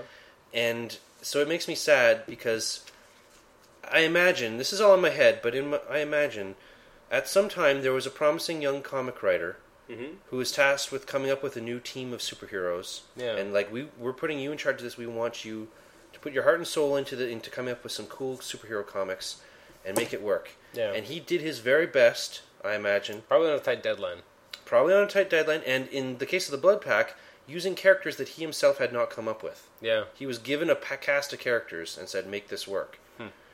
And he did his best, and nobody bought it, or maybe some did, and just it didn't get the support that it deserved. No. But something happened, and the editors decided to pull the plug, and then years later, he's got to watch his creations, or the characters that he developed and grew, their personalities, watch them brutally cut down again and again And again. and again. You thought it was bad to be the reader. Just imagine, being the creator. Yeah, of that imagine team. these are your babies. Yeah, that's brutal. And that's one thing I think we forget sometimes, that someone created these characters and then to just have them brutally murdered. Yeah, I mean, on one level, they want their business, they want your money, course. so they try to make them as cool as possible. But on another level, they're writers and artists trying to tell a story and make their art. It's interesting too when you think about it, is that each time they kill off a character, you're killing off intellectual property. I mean, like, it's still around, it's still yours, but like it's not as viable because that character is dead, and comic fans are very stringent upon. Well, it's almost a way of saying that this intellectual property has a value of $0. Yeah, kind of, yeah. Or And that's why I'm melancholy right now. So go that's ahead fair. with your number one and My number one- cheer me up with it, please. my number one was originally it was a twosome. It was another cop pair, but as we got to talking, I realized it wasn't just them. So I kind of included the entire Wally West supporting cast. Oh, Because he had Chira and Murillo were the cops that he worked with. Okay. You have his wife Linda, who is nowhere to be found anymore because Wally himself is nowhere to be found. Iris, I miss the old lady Iris and not this new, younger version that we have. So I'm missing a particular version of the character back before she got de-aged. yeah, Back when she was more of a like an Aunt May. she was still character. the aunt character to Wally. Yeah. Well, she had kind of become Aunt May in age too. Yeah, because she had grown up and aged in the future. Also, Joan Garrick, because, I mean, I'm not including Jay because he's still around at least, but Joan isn't, and she was a nice, like, this whole extended family, the Flash family, I really enjoyed. Hunter Zolomon, obviously he became Zoom, but he was also a really interesting character, and then once Final Crisis happened, we never saw him again. He got turned back into Hunter Zolomon by Reverse Kid Flash, which didn't make... Kid Zoom. Kid Zoom, sorry. Yeah. That's the same thing. It's the same thing, yeah. Kid Zoom, somehow tapped into his powers out of nowhere and was able to regress his personal timeline to the point where he never became Zoom. Yeah, which, I don't know if the Speed Force or the negative Speed Force or whatever it was that Hunter Zolomon was tapped into to get his powers. Yeah.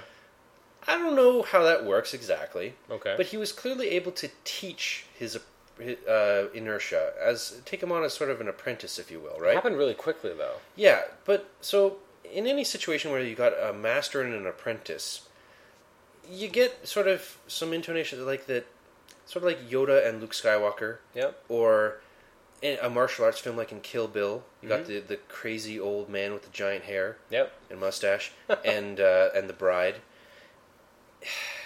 Even after they finish getting their lessons, you never expect Luke Skywalker to be able to turn around if he'd suddenly turn to the dark side for some reason, and just casually off Yoda. Yeah. Like, I've learned everything you have to teach. I'm now way better than you. Bzah. Yeah. You'd think that if Kid Zoom attacked Zoom would have been like, ha ha ha, you think you can step to me? Yeah. Not only that, he did something that Hunter himself had never done. Personally, like, regress someone's individual timeline. Yeah. Like, that had never happened. Like, why wouldn't he do that to Flash? Take away his powers. Like, you could do anything. You could do that to anyone. You can make someone into a baby if you're just regressing their timeline. Like, how does that even work? How does that make sense? And it was just, I really like Zoom. And maybe he was a little overexposed, but then to just take him away in such a weird way. Also in the supporting cast. I think also part of the reason why is that not long after Barry. Yeah. Because he was in Final Crisis, Thawne Barry came back. Yeah. So it makes sense that they kind of cleaned the decks, but they didn't want two Zooms around the same way that they now pretty much don't have two Flashes around. Yeah. Anyway, I'm including in my list of missing from his supporting cast Max Mercury. He hasn't shown up, and I don't know if we're going to see another Max Mercury show up again. And I really liked what he brought to the extended family, especially what he did for Impulse. But he had a long history of working with Wally. Yeah. Also, Jessie Quick. We haven't seen her at all. Well, she migrated into JSA. She did. And changed identities, became Liberty Bell. Liberty Bell. I mean, after the New 52, she's gone. Yeah. She doesn't exist at all, at least so far. So she's completely forgotten now. If she was to show up anywhere, I bet it would be Earth 2? Yeah. Probably. That Earth 2 is more or less the JSA book. Yeah. And so, even though it would require some reimagining because the characters are younger now and it's modern time instead of there's no legacy. I don't to know them. if they'd bother making her or actually just making her parents. Yeah, it would just be Liberty Bell So we wouldn't actually get a super fast. and Johnny Quick. Yeah. And they wouldn't bother with Johnny Quick because they already have Jake Eric. Yeah. So unlikely to see those characters, and basically their idea in the New 52 is that legacy doesn't exist. There is no legacy. True. So I really liked Flash. I've read the entire run of Wally West. I remember. Did you mention his kids? I didn't. You don't like the kids. I never really liked the kids, but I will include them because it is still upsetting that they're gone. Because it was if you include them, then I'll jump on the bandwagon with you and agree. I hadn't thought of that, but you're right. The kids added something. I think a lot of the writing with the kids wasn't living up to the potential. There's tons of potential with having a speedster for a father and the interesting relationship with his kids and the powers that they had. They didn't do anything with it. Yeah, there was only a few very brief moments where the kids kind of got to go off and do their own thing. Partly because the nature of their powers, I think, in any other given story, superhero comic with young characters, like the Power Pack, for example, they can get taken off, whisked off on some adventure, and they're fighting a supervillain or something, and the hero, the parent hero, like Mr. Fantastic or what have you, or Thing, it's a journey for him to get to them and find out what happened and rescue them from the villains, right? Yeah. Whereas with Flash, they're never more than a second away. That's true. They can't get lost. They can't. Yeah. They did some interesting stuff with Iris too, because they made her into Impulse in the Flash Rebirth. So they were moving into something, like, and then we never saw her again. That did make me sad, the direction that went, though. That the sister gets powers and gets to be a superhero and be Impulse, and the brother gets depowered. That's so like if I was that brother, they're both supposed to have powers. They're supposed to be the Tornado Twins, aren't they? Or is that Dawn and? Are you thinking in the future? Yeah, like Kingdom Come future. No, they're both supposed to have powers because of Kingdom Come. They both had powers.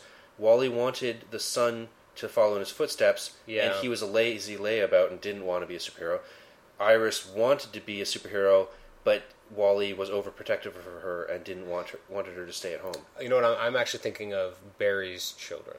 Yeah, that's because they're the Tornado Twins. Yeah, but Wally's kids were both still supposed to have powers. Yeah, too. So I guess the fact that I missed this entire supporting cast is also a commentary on the fact that I missed Wally. He's not. I mean, I didn't include him in this because he's not an original character by any stretch. He's not an original. No, because he was basically just a young version of Barry. Flash. Yeah, and then they brought him in a lot of interesting ideas, but his supporting cast really added a lot to his world. Especially under Jeff Johns, who really understood how to make Wally work as a human being. Because when Mark Waid was writing it, and even before him, there was a lot more of the emphasis was on the high concept stories, a lot of time travel, a lot of reality switching. But Jeff Johns made it about who is Wally as a human being, and really zeroing in on what his feelings of taking over for his mentor in this lifelong journey that he was on, and then being able to settle down, have a family. I really was drawn to this world that he helped build. Having Wally work with the cops, and so the cops were well developed as characters on their own. Yeah. It was there was not a wasted character in that book. Yeah, the buddy cop dynamic was really fun.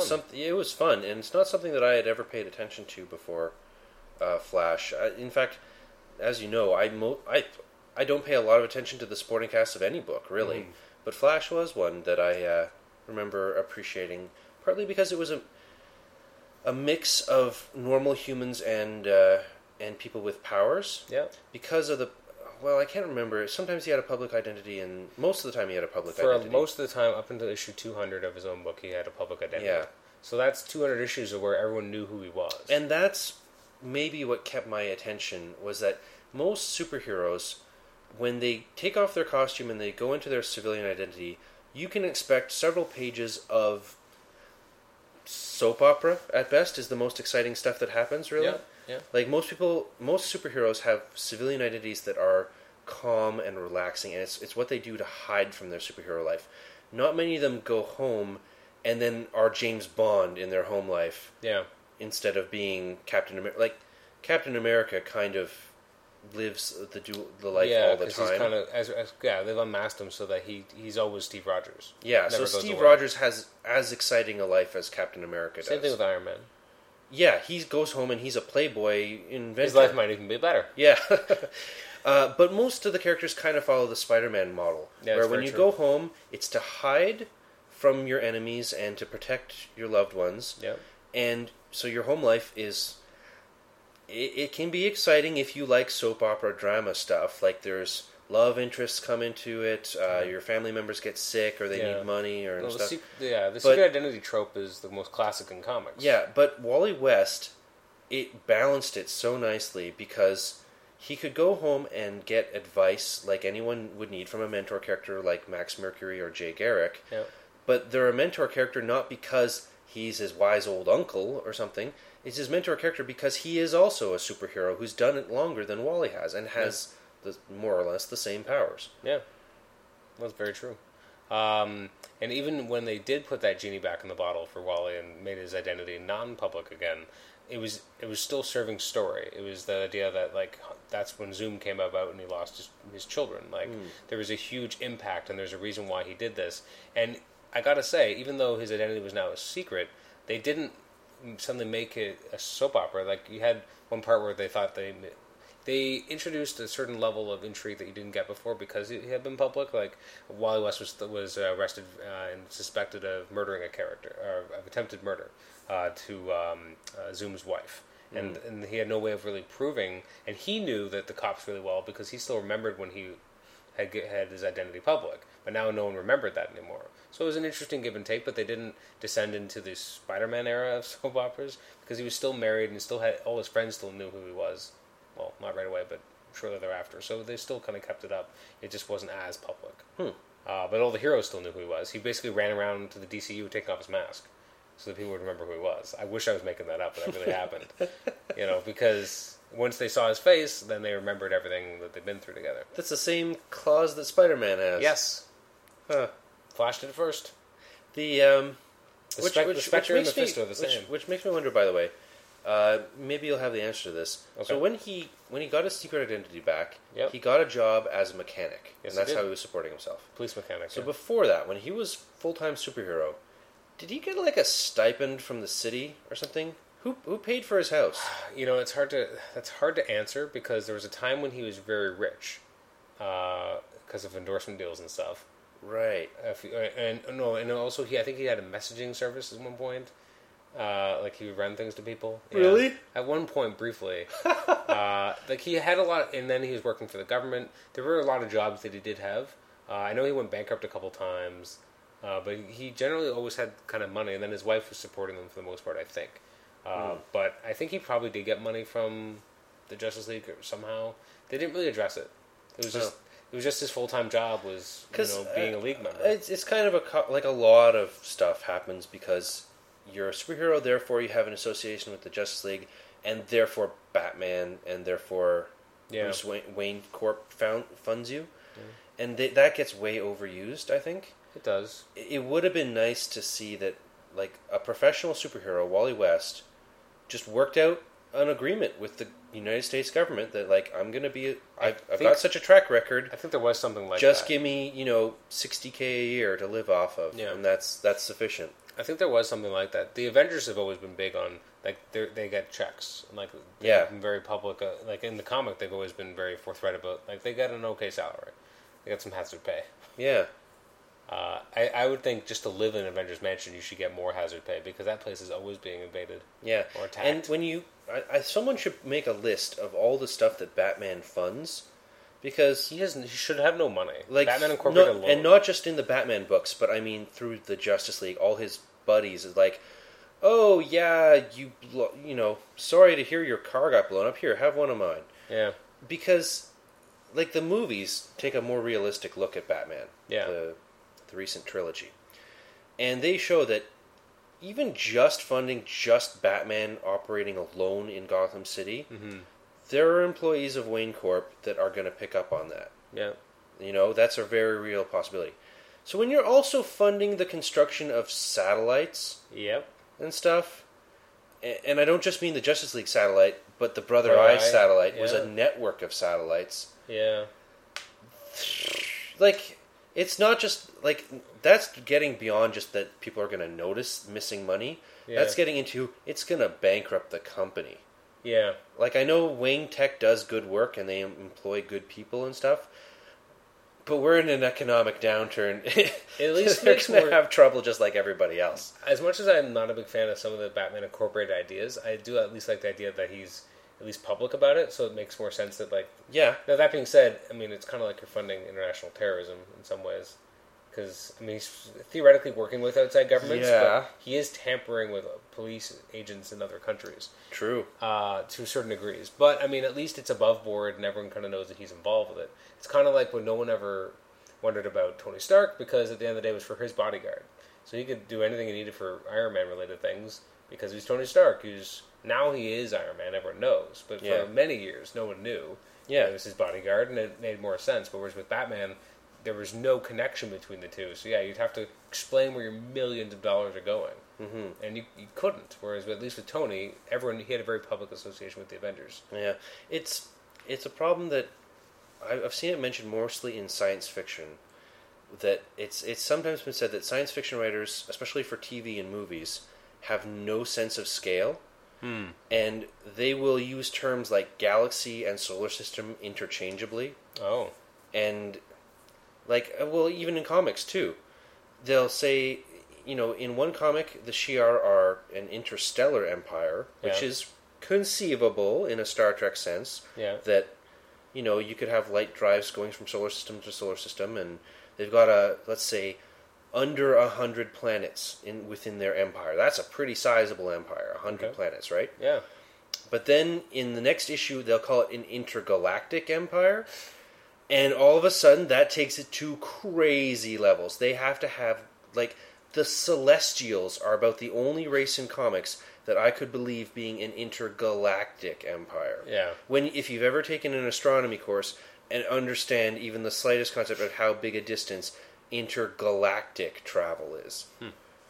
So stuff like that bugs me, but you can usually kind of write it off and just say, well, the writers are idiots and they don't understand science. So, Yeah. But it's the same sort of thing when money comes up sometimes. Yeah. Most comic book writers, I'm going to venture a guess, will never make their first million. No. Right? Yeah. They're never going to play around with millions and billions No. dollars.